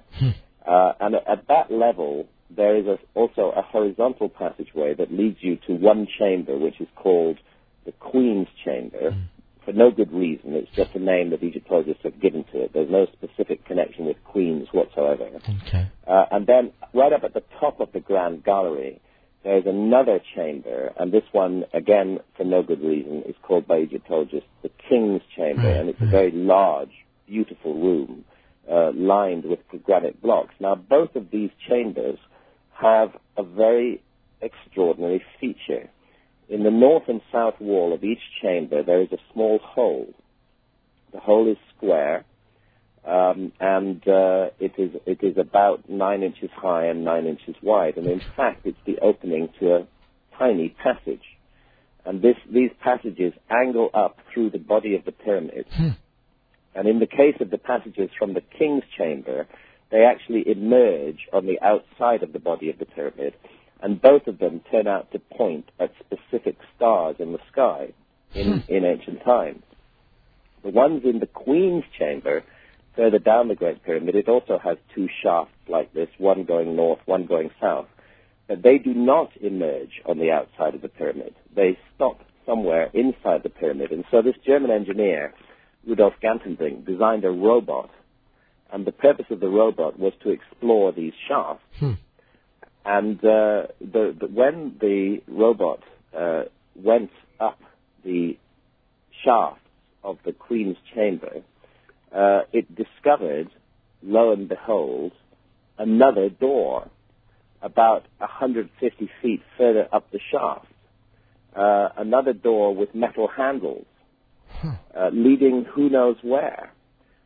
There was a sense that behind that door there might be some great discovery to be made, if only it was possible to access it. That it was like a tantalizing puzzle that the ancient Egyptians had set us, almost as though they were waiting for the time when we could develop the technology to explore these shafts, because they can only be explored with technology. They're much too narrow to put a person inside. And this is where the real problems began, because as soon as that discovery had been made, the Egyptian authorities closed the research down and wouldn't allow any more research to be done on the site. Now, there is talk that a new robot has been designed. In fact, I know for a fact that a new robot has been designed, and it's been designed at the University of Singapore. They're working closely with the Egyptian Antiquities authorities, And I would expect within the next 6 to 9 months that we are going to hear reports of what that robot finds.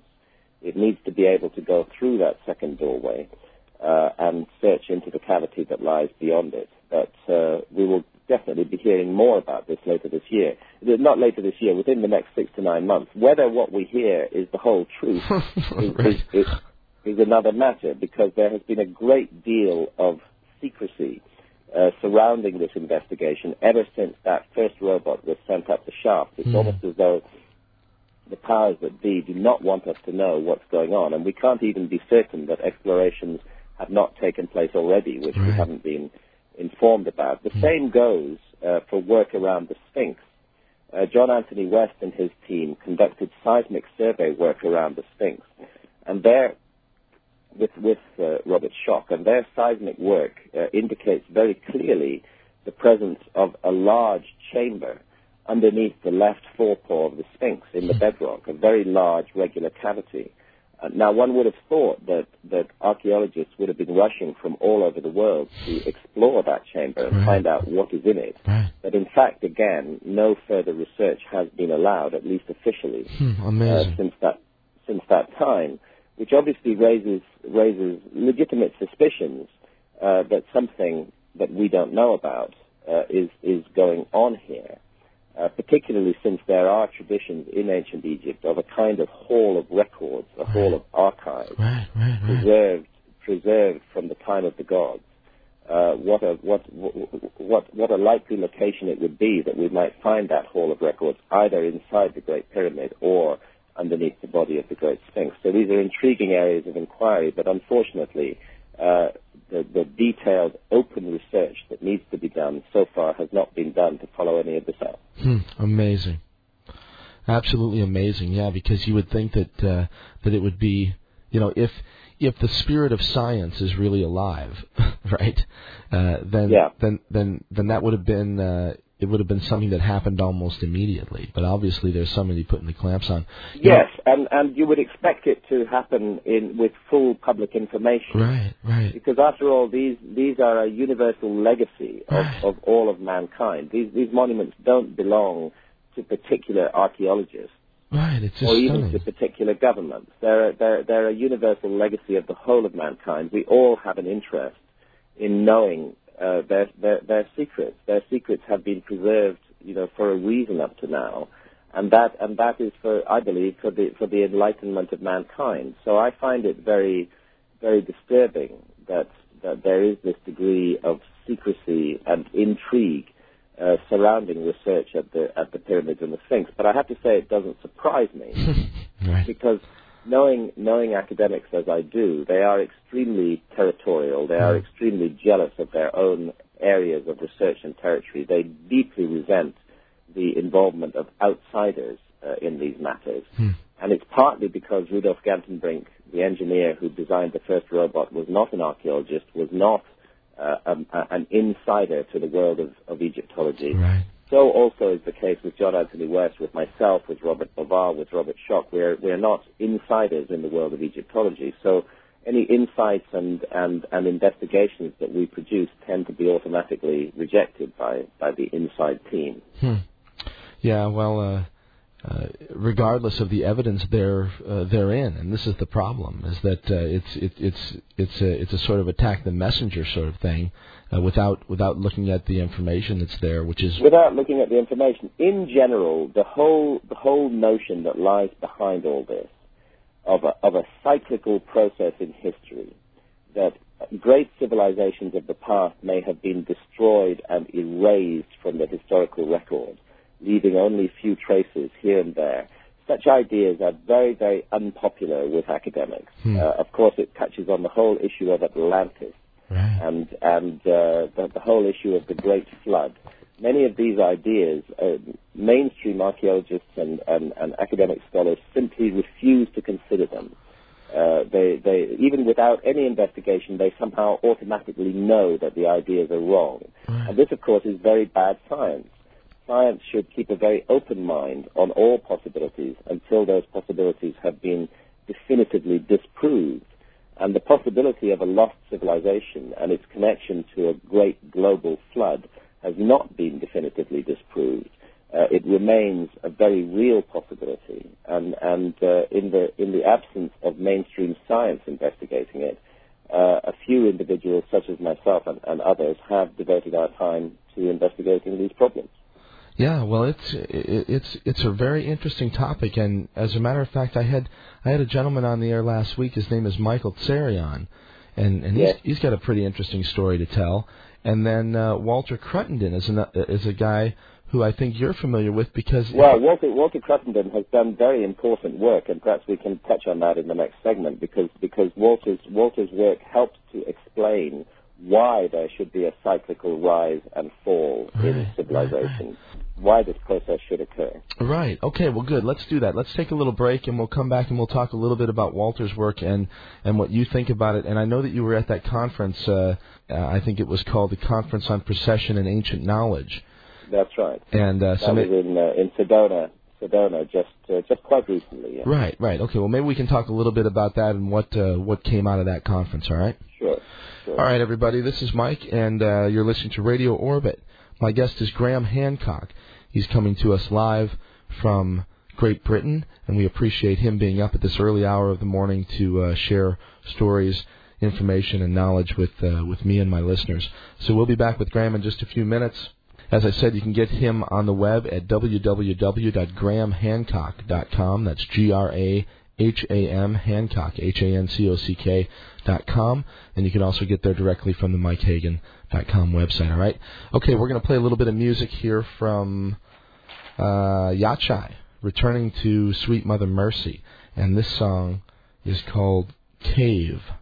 We'll be back in just a few minutes with Graham Hancock. Stick around. This is Mike. You're listening to Radio Orbit.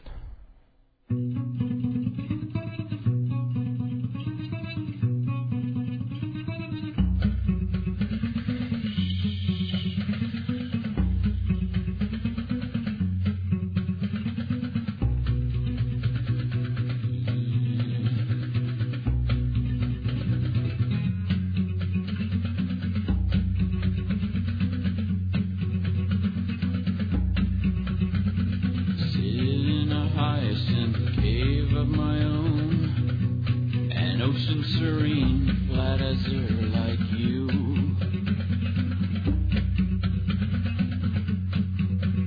I have ever seen.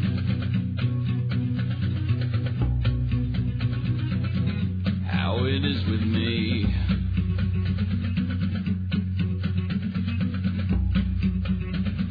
Floating turtle rocks, mock suspension structures of my belief now.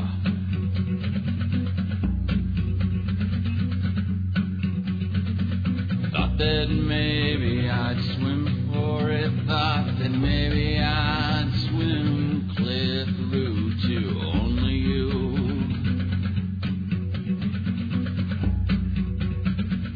Feelings without use, you know it's all in here, let it go out there. It'll come on out if it's any part of me. Lord, it's all one part of me.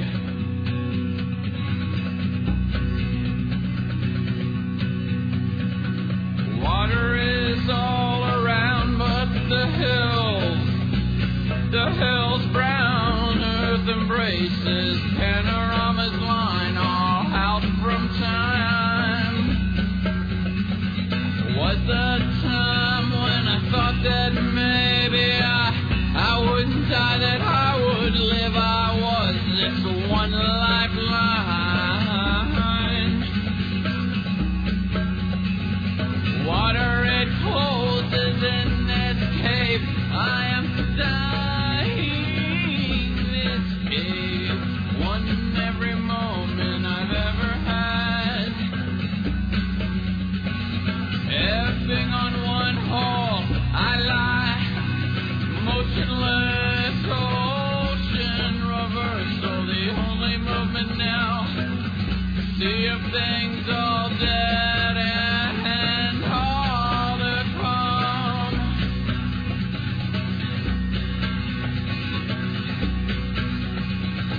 Water, it closes in some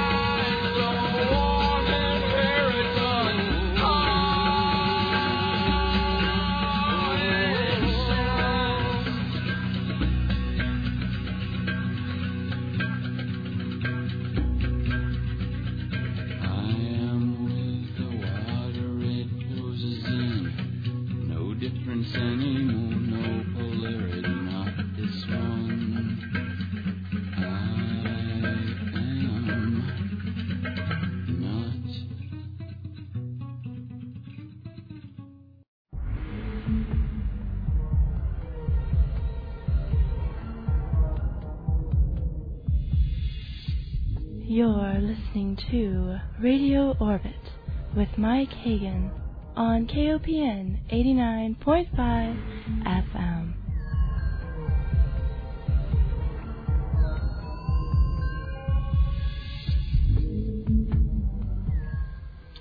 That's right. This is Mike, and you're listening to Radio Orbit. And my guest tonight is Graham Hancock. And we're talking with Graham live from Great Britain. And he's been sharing some amazing stories with us about research and experiences that he's had all over the globe. We've been talking about Egypt recently, but we're going to move along to some other things. And I've got a lot of questions for him as well. So let's get right back to it here with Graham Hancock. All right, Graham, thanks for sticking around with us. That's a pleasure. We were talking about Walter Cruttenden before the break, I think. That's right. We were talking about Walter Cruttenden and this idea of the precession of the equinoxes and how it's relevant in perhaps this cycles of the ages with civilizations coming and going, so to speak. Yeah. This is this issue of precession of the equinoxes. It sounds like a very technical term. And perhaps I should just explain that a little bit to some of the listeners. Please. It's a term that is used in astronomy. Any culture that observes the sky over long periods of time will become aware that the positions of all the stars in the sky is changing very, very slowly, and that this change is in fact cyclical. And that over an immense period, which is just short of 26,000 years, the positions of all the stars in the sky will return to their starting point. Okay. It's like a huge clock in the heavens. Right. And the one of the things that this regular clock-like change of positions of all the stars in the sky allows us to do is to mark and commemorate great periods of time and very, very ancient dates. For example, to bring this back home to the United States, at the Hoover Dam in the United States, when the dam was completed, and I believe that was in the 1930s sometime. Right, in Nevada. The architects who built the dam also built a huge piece of sculpture connected to the dam, which is actually models the positions of the stars in the sky over the dam at the time the dam was completed. And the very reason they did this was quite interesting, was they said that if, for example, our civilization were to collapse and in 10,000 years archaeologists were to come along and find the remains of the Hoover Dam, if they found that sculpture with the star positions as they looked over the dam at the time of completion, they would be able to work out from the changed positions of the stars exactly when the dam was built. So the stars provide a kind of universal calendar in this sense. Now, the mainstream astronomical explanation for why this happens, why the stars change their positions, is not that the stars themselves are moving, although they are, but the movements are so slow that they're not detectable over long periods of time. It is that the platform from which we view the stars, namely our Earth, has a wobble. This is the official explanation. This is not Walter Cruttenden's explanation. Exactly. That there's a wobble on the axis of the Earth, and that this wobble takes just under 26,000 years to complete a circle. And because we're standing on this wobbling Earth, the effect to our eyes is that the positions of the stars in the sky change. Okay. Now this movement has been very, very helpful to those of us who are researching ancient civilizations, because with modern computers, we can actually simulate the positions of the stars in the sky at any time over the last 26,000 years. Right. And this is where Robert Bauval's work needs to be mentioned, because using precessional calculations, Robert Bauval has been able to show that the pattern of the three great pyramids on the ground at Giza is identical to the pattern of the three stars in the belt of the constellation of Orion, as those stars looked 12,500 years ago in 10,500 BC. This is yet another indication that the Giza site may be much older than we imagine. Likewise, the Sphinx, gazing due east, would have looked precisely at the constellation of Leo, the lion, rising on the horizon on the spring equinox in 10,500 BC. So the phenomenon of precession seems to be locked into many ancient monuments. This is the first thing to recognize about it. But the second thing is, maybe the effect that we call precession and that we see as a change of positions of the stars in the sky isn't caused by a wobble on the Earth's axis. That wobble on the axis of the Earth is only theoretical. We don't know for sure that it exists. It's been invented in order to explain the phenomenon that is observed. And what Walter Cruttenden, who I believe was your guest before, at the Binary Research Institute has done is he's come up with a whole new theory for which would equally well explain the changing positions of the stars over a cycle of 26,000 years, but would also explain why, in that enormous cycle, civilizations might rise and fall. Yeah, and this explanation, to cut a very complicated story very simple, is that our sun is locked in an orbit around another star. In fact, most stars in the sky are parts of binary systems, as they're called. Right. And the suggestion is that our star, which of course carries all the planets with it, including the Earth, is involved in a great circular orbit around the heavens, an orbit that takes 26,000 years, around another star. And the suggestion very much is that that star may be the star Sirius. And the star Sirius, by the way, was also extremely important to the ancient Egyptians. They associated it with their goddess Isis. Right. And if this were the case, if the sun is orbiting on a huge track in the heavens, carrying the Earth with it, this would equally explain the changing movements of the stars as seen from Earth on that 26,000-year cycle. But the suggestion is that during the course of that orbit, our planet might pass through regions of space where it is subjected, for example, to much more intense or less intense electromagnetism than is the case today, and that these electromagnetic effects or other more physical effects may be the reason why civilizations rise and fall, that this may have an effect on human culture. And it is by far the most rational explanation that I've come across for the mysteries of the great cycles that seem to operate in human history. And fortunately, Walter is really continuing to investigate this subject in depth. He's published a book on it called The Lost Star of Myth and Time. That's right. Which is available on Amazon. And Walter's book lays out in great detail the very solid scientific basis of his theory, and he has astrophysicists and astronomers working with him, and I suspect we're going to see more and more information out of Walter's Binary Research Institute in the coming years that will further support this theory. Well, I agree, Graham. He's doing really interesting work, and for those of you who missed that program, just go over to the archives on the website, and you can go listen to that show with Walter Cruttenden. It was from in November. So, yeah, real interesting stuff. In fact, it was right...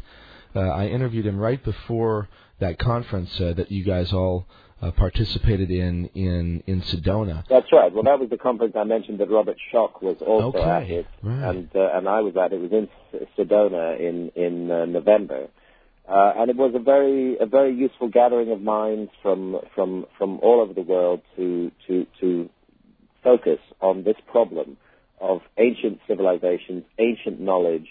And the way that civilizations sometimes just seem to get lost entirely from the record and are memorialized only in myths and traditions and in certain artifacts and objects that just don't fit the conventional picture of history. Mm-hmm. Well, I think that this question that I have here will be related to something that you might want to talk about. It has to do with South America. And I remember one time, and I'm not sure where, but I think that I heard you describe once these areas in South America that had these amazing tunnel networks under ancient cities, and these were also associated with mounds and pyramids again. And I don't know, maybe you could talk about that a little bit, because I'm thinking that it ties right back into Giza, like you were talking about before. Well, it does. I mean, very, very specifically in the Andes Mountains, around the city of Cuzco in Peru, and also the very ancient city of Tiwanaku in Bolivia, you have, again, gigantic megalithic constructions on a scale very similar to those of Giza, where ancient peoples were moving huge blocks of stone weighing hundreds of tons each and putting them up into walls and temples and other structures that just beggar belief. I mean, if you go to Sacsayhuaman, which is a huge site outside of Cuzco in the Andes, you find these enormous walls of blocks of stone. There isn't a single block of stone in those walls that weighs less than 50 tons, and some of them weigh in the range of 300 to 400 tons. My God! And they've been brought distances of tens of kilometers and put into place in these gigantic walls. Now, the official view is that these walls were the work of the Incas just 400 or 500 years ago. But in fact, there isn't a single report that connects the walls to the Incas. In fact, the only report that exists is of the Incas attempting to add just one stone to these walls and dismally failing to do so. Huh. And the Incas themselves, again, did not claim they had built these walls. They said that they were much more ancient, that they'd inherited them, that they built their civilization on top of them. Now, there have long been traditions of underground passageways beneath Sacsayhuaman, and again, the same kind of secrecy that surrounds research at Giza has surrounded research there. But what I think it all comes back to, whether it's in South America, whether it's in Egypt, whether it's in China, whether it's in India, what it all comes back to is the hint of a much earlier civilization with technological powers that were later lost, and perhaps the survivors of that civilization settling at key locations around the world to keep the light of their culture burning. And I think that, as I say, whether we see this in South America, whether we see it in Central America, whether we see it in Europe,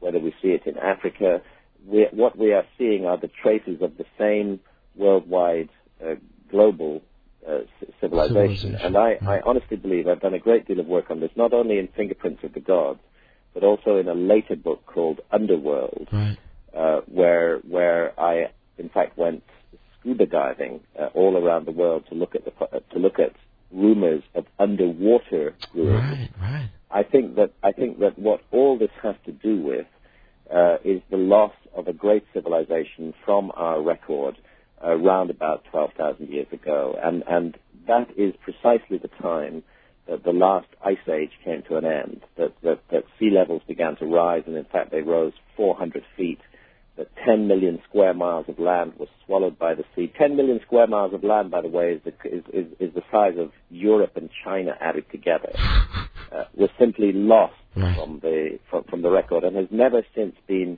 investigated by archaeologists. And so the suggestion is that that's where we need to look if we want to pin this problem down. We need to be re-examining a number of mysterious monuments on land, and we need to be looking intensely in a very focused way under the water. Because what I found, and back in 1996, I learned to scuba dive so that I could do this research.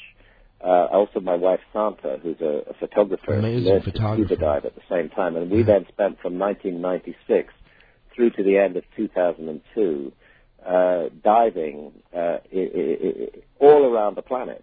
And what we were doing was we were following two lines of research. The first line of research was, is there a myth or tradition in this area that speaks of underwater ruins? And there's a fantastic number of places in the world where people preserve a memory of a great civilization that was destroyed by a flood. This is the story, of course, is most widely known from the Bible and the story of Noah's Ark. Right. But actually, it's very specifically remembered in many different traditions, certainly, yeah. for example, off the coast of India. So my first decision as to whether I would dive at a particular spot was if there was a local myth or tradition that spoke of underwater ruins there. Secondly, I would talk to fishermen in the area. Had they seen anything odd? Had they found anything underwater? Had they caught their nets on anything, for example? Right. Thirdly, I would talk to I worked very closely with a geologist on the research for Underworld, and he has the latest evidence and data built into a computer program on sea level rise at the end of the last ice age. So he would be able to reconstruct any coastline for me as it looked before the ice melted. Interesting. And where I found that there was a local myth of a flood, that there were fishermen's tales of strange objects underwater, and where the geology indicated that the sea level had indeed risen very rapidly in that area, then this would be a place to go diving. Okay. And again and again, we did find the most extraordinary and inexplicable ruins underwater in these places. And this was basically the kind of research that one author can do is just scratching the surface of this problem. What is needed is the attention of large and well-funded oceanographic institutes to focus on this problem in more detail, because of course there is a thing called marine archaeology, but marine archaeologists are mainly interested in shipwrecks from the historical period.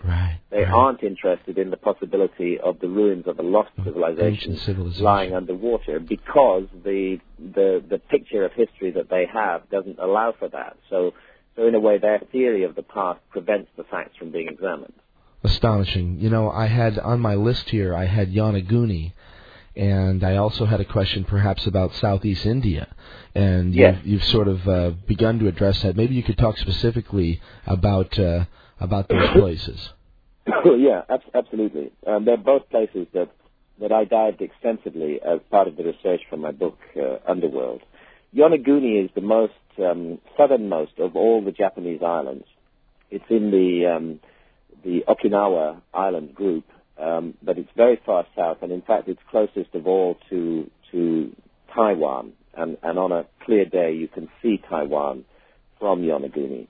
It's a remote island with a small population, and it's always been known amongst scuba divers as a great diving location. Because, amongst other things, hammerhead sharks gather into huge schools off the coast of Yonaguni, and you can have very exciting shark diving there. Cool. Wow. Now, there was a local diver, a man called Kiichiro Aratake, brilliant diver, based in Yonaguni. I learned much that I now know about diving from him. Who made an amazing discovery in about 1987. He was checking out new dive sites around the island of Yonaguni, looking for more places to take his clients. Okay. And he suddenly found himself at a depth of 27 meters, which is close to 90 feet underwater. He suddenly found himself looking at a huge man-made structure carved into the shape of a step pyramid with steps up the side. This gigantic structure looming over him. And before his air ran out, he began to explore it and investigate it, and just realized that this couldn't be some sort of natural artifact. It had to be man-made. And what was it doing 90 feet underwater? Very, very, very puzzling. So he went back many times. He started to take photographs of it, and eventually I saw those photographs in 1996, and immediately I decided that I had to learn to dive and go see this structure. Amazing. Since then I've done, I would say, close to 300 dives on the Yonaguni structure itself, and I have no doubt that we're dealing with a gigantic piece of man-made stone carving. Just as the Great Sphinx is carved out of solid rock, so also this object is carved out of solid rock. It has beautifully regular right-angled steps all the way up it. It has sculptures carved into the surface of it, and it is part of a group of monuments along the southeast coast of the island of Yonaguni, all of which were submerged 10,000 or 12,000 years ago. And at that time, there isn't supposed to have been any civilization in Japan or anywhere else in the world. The same goes for Southeast India. My wife, Santa, I mentioned she's a photographer. Yes. Her first language is, in fact, Tamil, which is the language that's spoken in southern India. Right. And when we traveled in southern India for our research, she was able to gain the confidence of the local fishermen who talked very openly and freely to her. And they told her that offshore of two places that we investigated, one is called Mahabalipuram and the other is called Pumpahar, that offshore of both of these places there were underwater ruins. And from the fishermen's point of view, the underwater ruins were quite annoying because they would catch their nets on them, and sometimes a free diver would have to go down, take some risks, and release the net. Right. And they said they told lots of people about these underwater ruins, but actually nobody would listen to them or believe them that the underwater ruins were there. So we mounted an expedition over 2 years, in 2001 and 2002, and dived on these structures exactly where the fishermen said. And by the way, there's a myth there as well of a great city that existed off the coast, and they say that the gods became angry at the beauty and perfection of the city because it was even more beautiful than the cities in heaven, and that for this reason they sent a flood to swallow up the city and take it away. And to cut a long story short, we did discover ruins off the shore in both of these locations, some of them very deep, down to depths of 30 meters, close to 100 feet underwater, some of them in less deep water. And sure enough, when the tragedy of the Indian Ocean tsunami occurred 2 years later, and briefly the bay in front of Mahabalipuram was emptied out as the waves receded, everybody saw that these ruins that we had found with our diving 2 years before were indeed there. And hopefully now some serious research will be done to investigate these ruins and find out what on earth they are. Right, that was an amazing story. I remember reading in one of the maybe New Scientist or something like that that when the tsunami emptied the bay prior to the wave coming in, that it just revealed this amazing ruinous city down there. Underwater city. And the thing about it is that it goes out much further than just the bay in front of Mahabalipuram. We were diving on structures as much as 5 kilometers, 3 miles from the shore. Wow. So we're looking at a very, very extensive remains here, some of which are extremely ancient because they've been underwater for more than 10,000 years. Absolutely amazing. All right, well, look, Graham, I think that's a good time to take another break here. We're just about the bottom of the hour. So let's do that, and we will come back, though, and move along a little bit further, and let's talk about your new book, Supernatural, because, interestingly, this ties in as well, and you've now entered into the realm of the shaman. Yes. All right, well, let's do that. We'll come back in just a few moments. My guest is Graham Hancock, and you're listening to it with Mike Hagan on Radio Orbit. We're going to continue with some appropriate music. Once again, this is Yachai, and with regard to information on the web, you can get both to Graham's website and to Yachai's website, both of them directly from MikeHagan.com. If you want to get directly to Graham's website, just hop on there and go to www.grahamhancock, Graham Hancock, HANCOCK.com, and put them in your bookmarks. He's got a wonderful site and covers a lot of this breaking news with regard to these particular topics as well. He's got a great news section over there. So we will be back with Graham in just a few minutes, and in the meantime, one more from Yachai. This is called Mama, a wonderful song that has to do with the vine that we're going to talk a little bit about, I imagine, Banisteriopsis caapi, this particular vine that's combined with another plant, Psychotria viridis, I think it's called. But at any rate, they make this concoction called ayahuasca, and that's what this song is about. So we'll be back in just a few minutes with Graham Hancock. We'll talk about his new book, Supernatural. Stick around.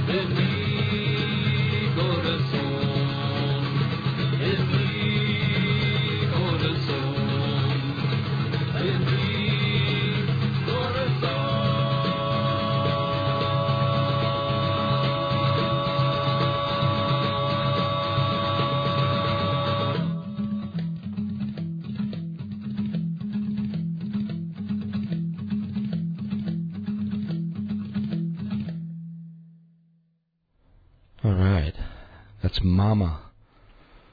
From Yachai, from Sweet Mother Mercy, and music inspired by the work and the teachings of legendary Peruvian shaman Don Augustine, who has done wonderful things with my friends Jeff and William from Yachai. And that song is available for download on the website.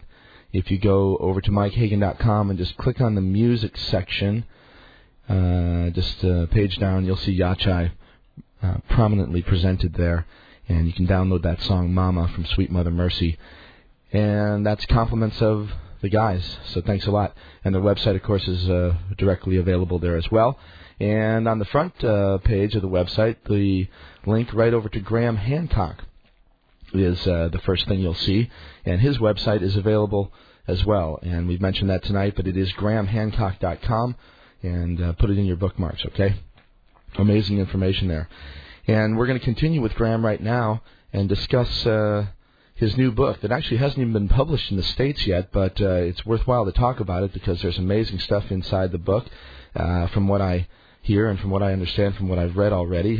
So, Graham, maybe you can give us a little bit of a synopsis about your most recent experience here and what brought you into the South American jungles and to the shaman. Well, the book is called Supernatural, and the subtitle is Meetings with the Ancient Teachers of Mankind. The book is published in Britain. It was published in Britain in October, and it's also just been published in Canada.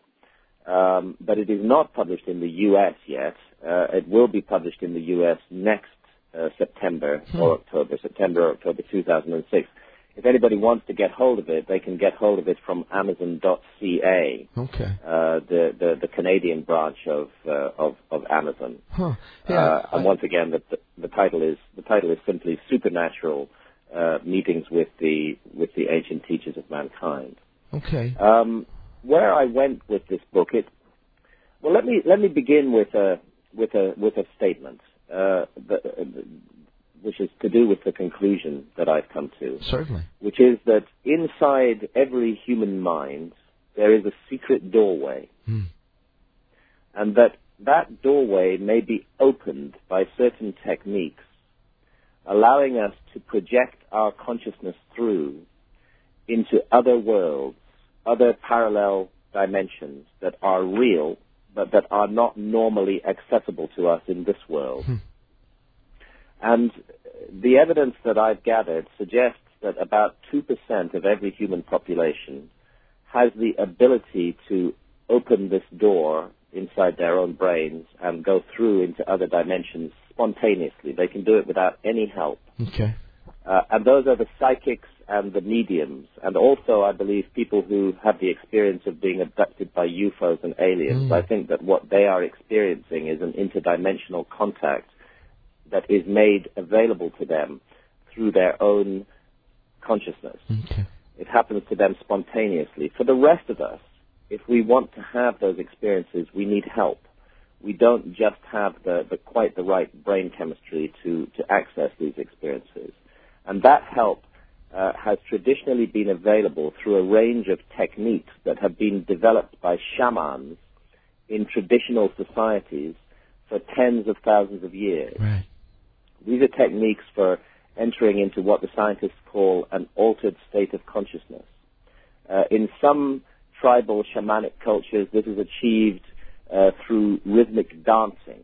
For example, the Bushman cultures of southern Africa, their shamans enter an altered state of consciousness in which they are able to contact the spirit world by dancing all night long in a very rhythmic, regular way until they become they fall into a deep state of trance. And in that state of trance, they are able to send their consciousness into what they experience as an absolutely real other world filled with spirits and gods with whom they must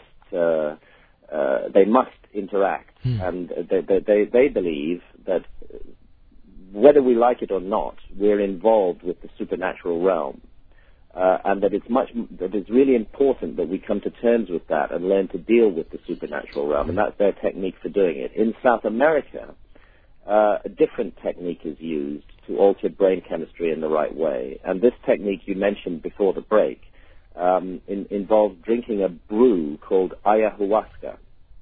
Now, ayahuasca is made, there are more than 80,000 different species of plants in the Amazon.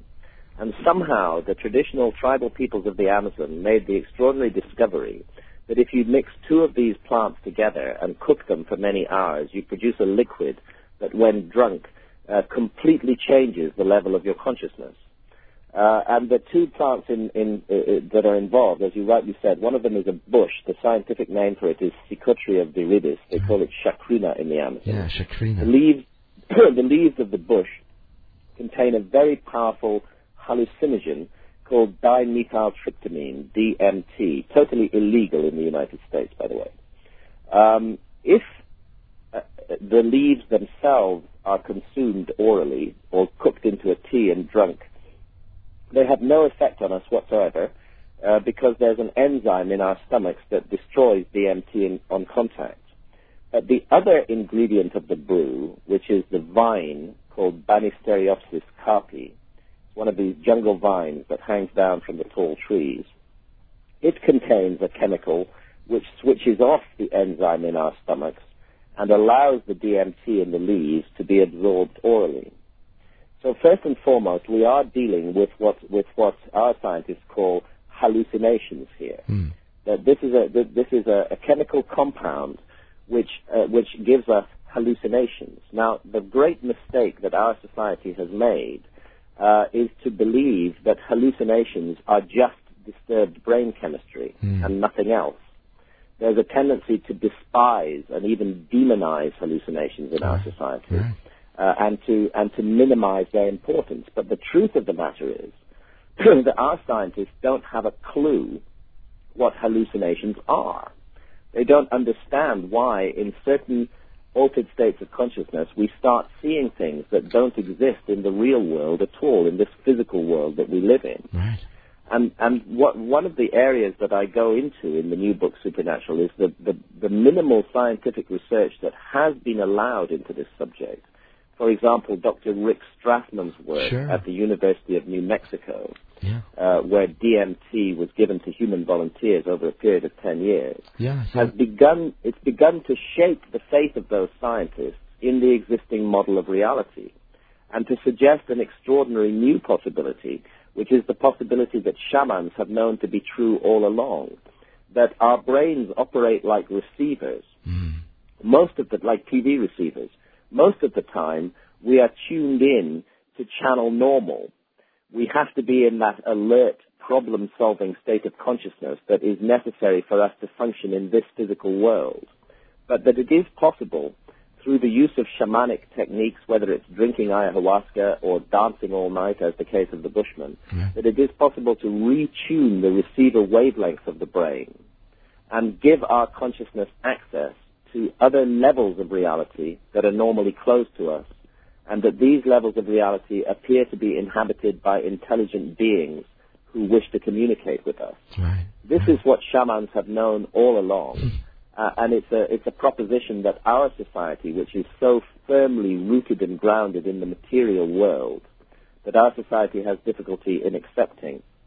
But as I investigated this subject much more closely, I came to realize that the shamans are right, that we're dealing with a profound mystery here, that the supernatural is all around us, that it can be accessed through changing our state of consciousness, and that some of the most important steps in human evolution may have occurred because our ancestors did access that supernatural realm. Absolutely.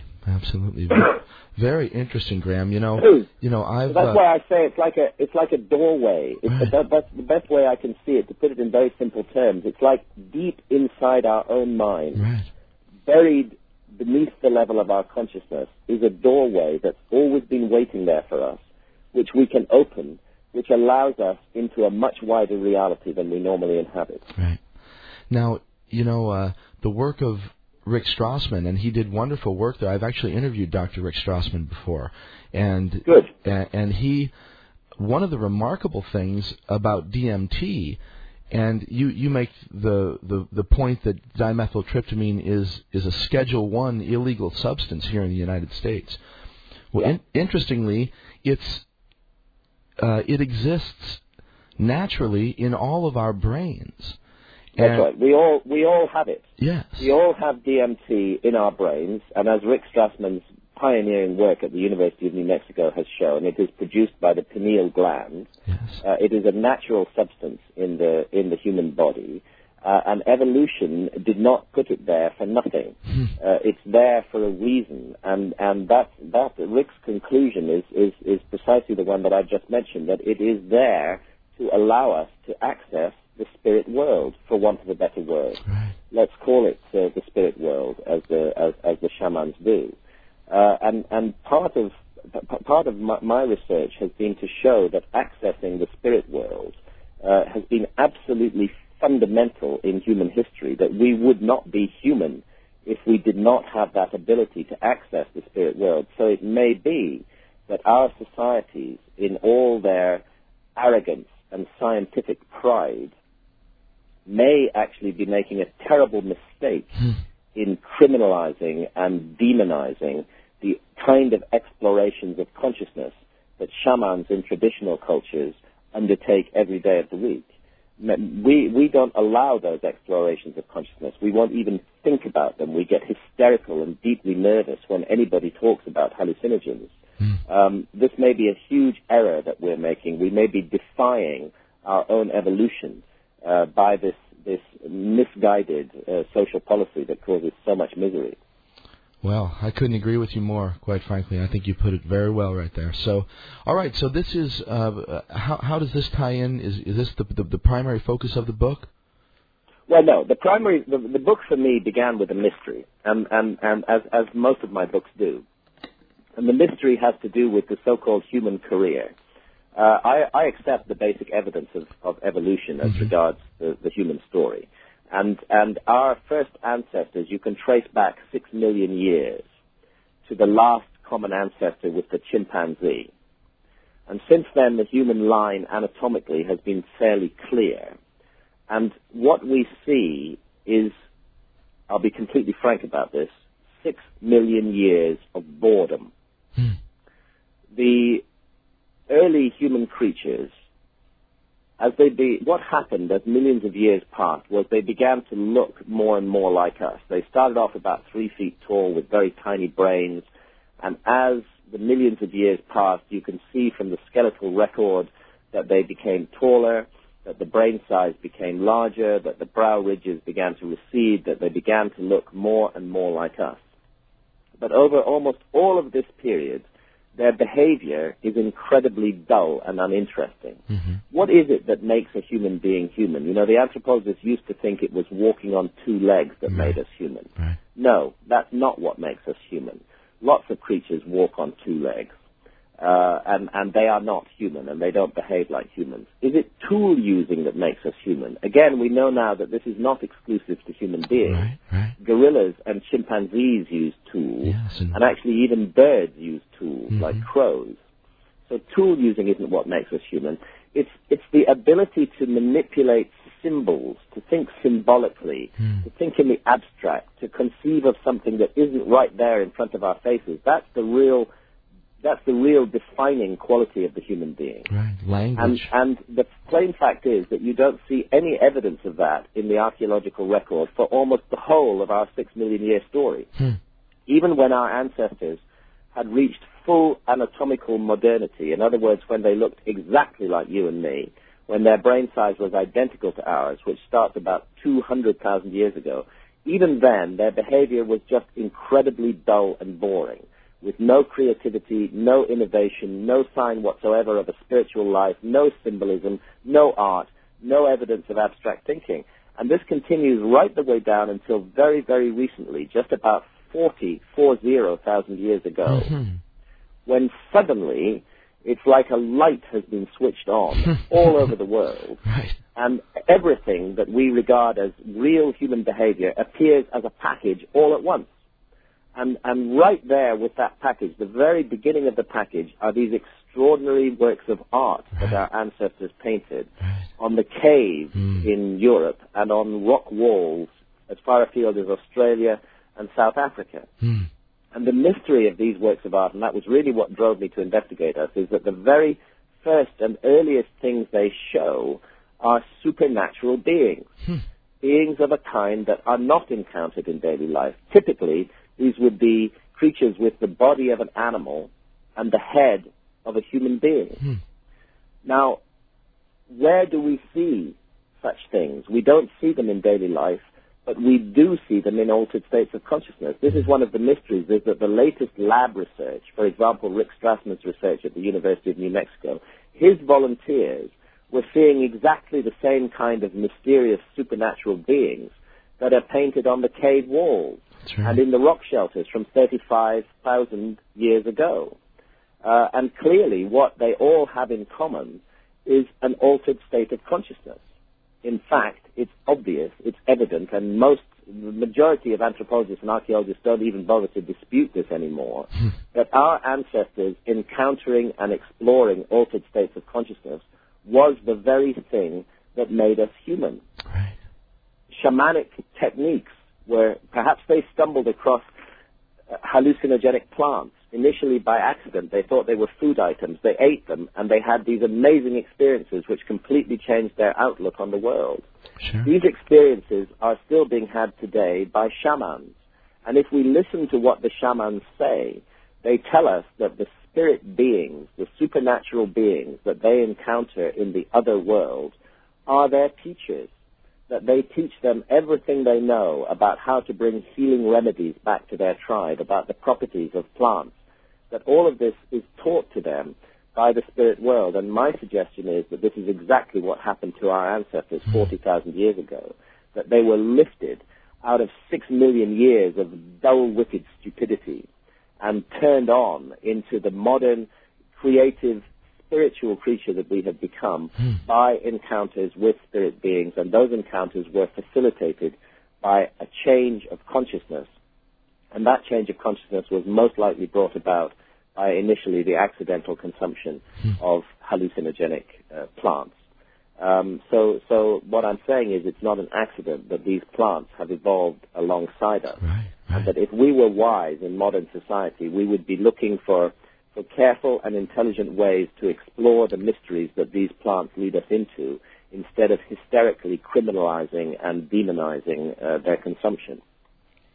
Well, as I said, I couldn't agree more, and I look forward to reading the book.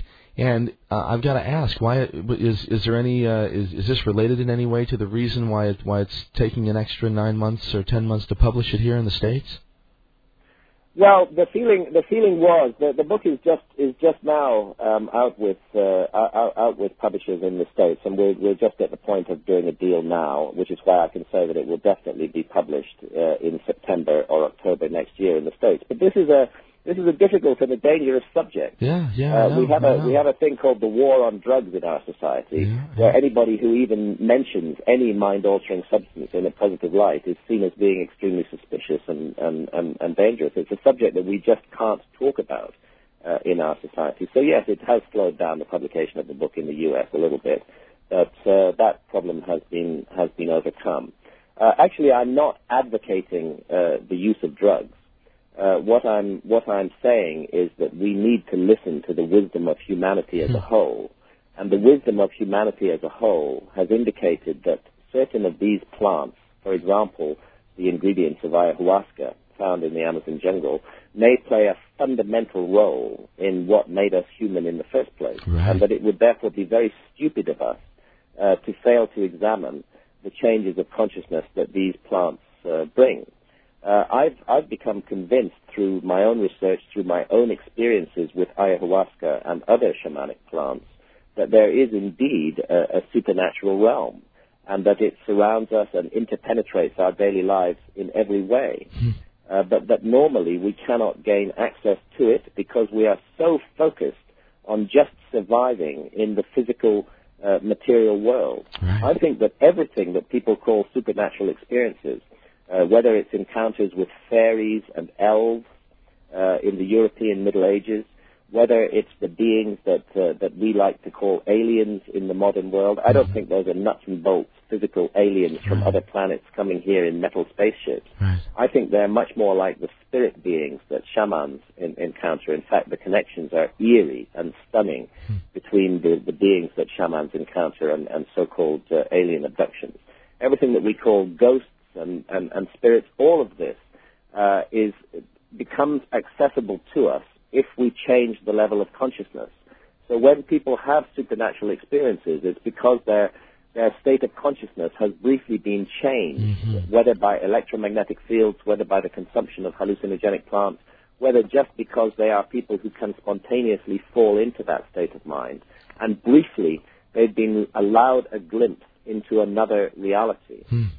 And what the shamanic techniques allow us to do, if we're only willing to grasp this issue and actually do something about it, what the techniques that shamans have cultivated for thousands of years allow us to do is to systematically explore, encounter, and interact with the supernatural realm.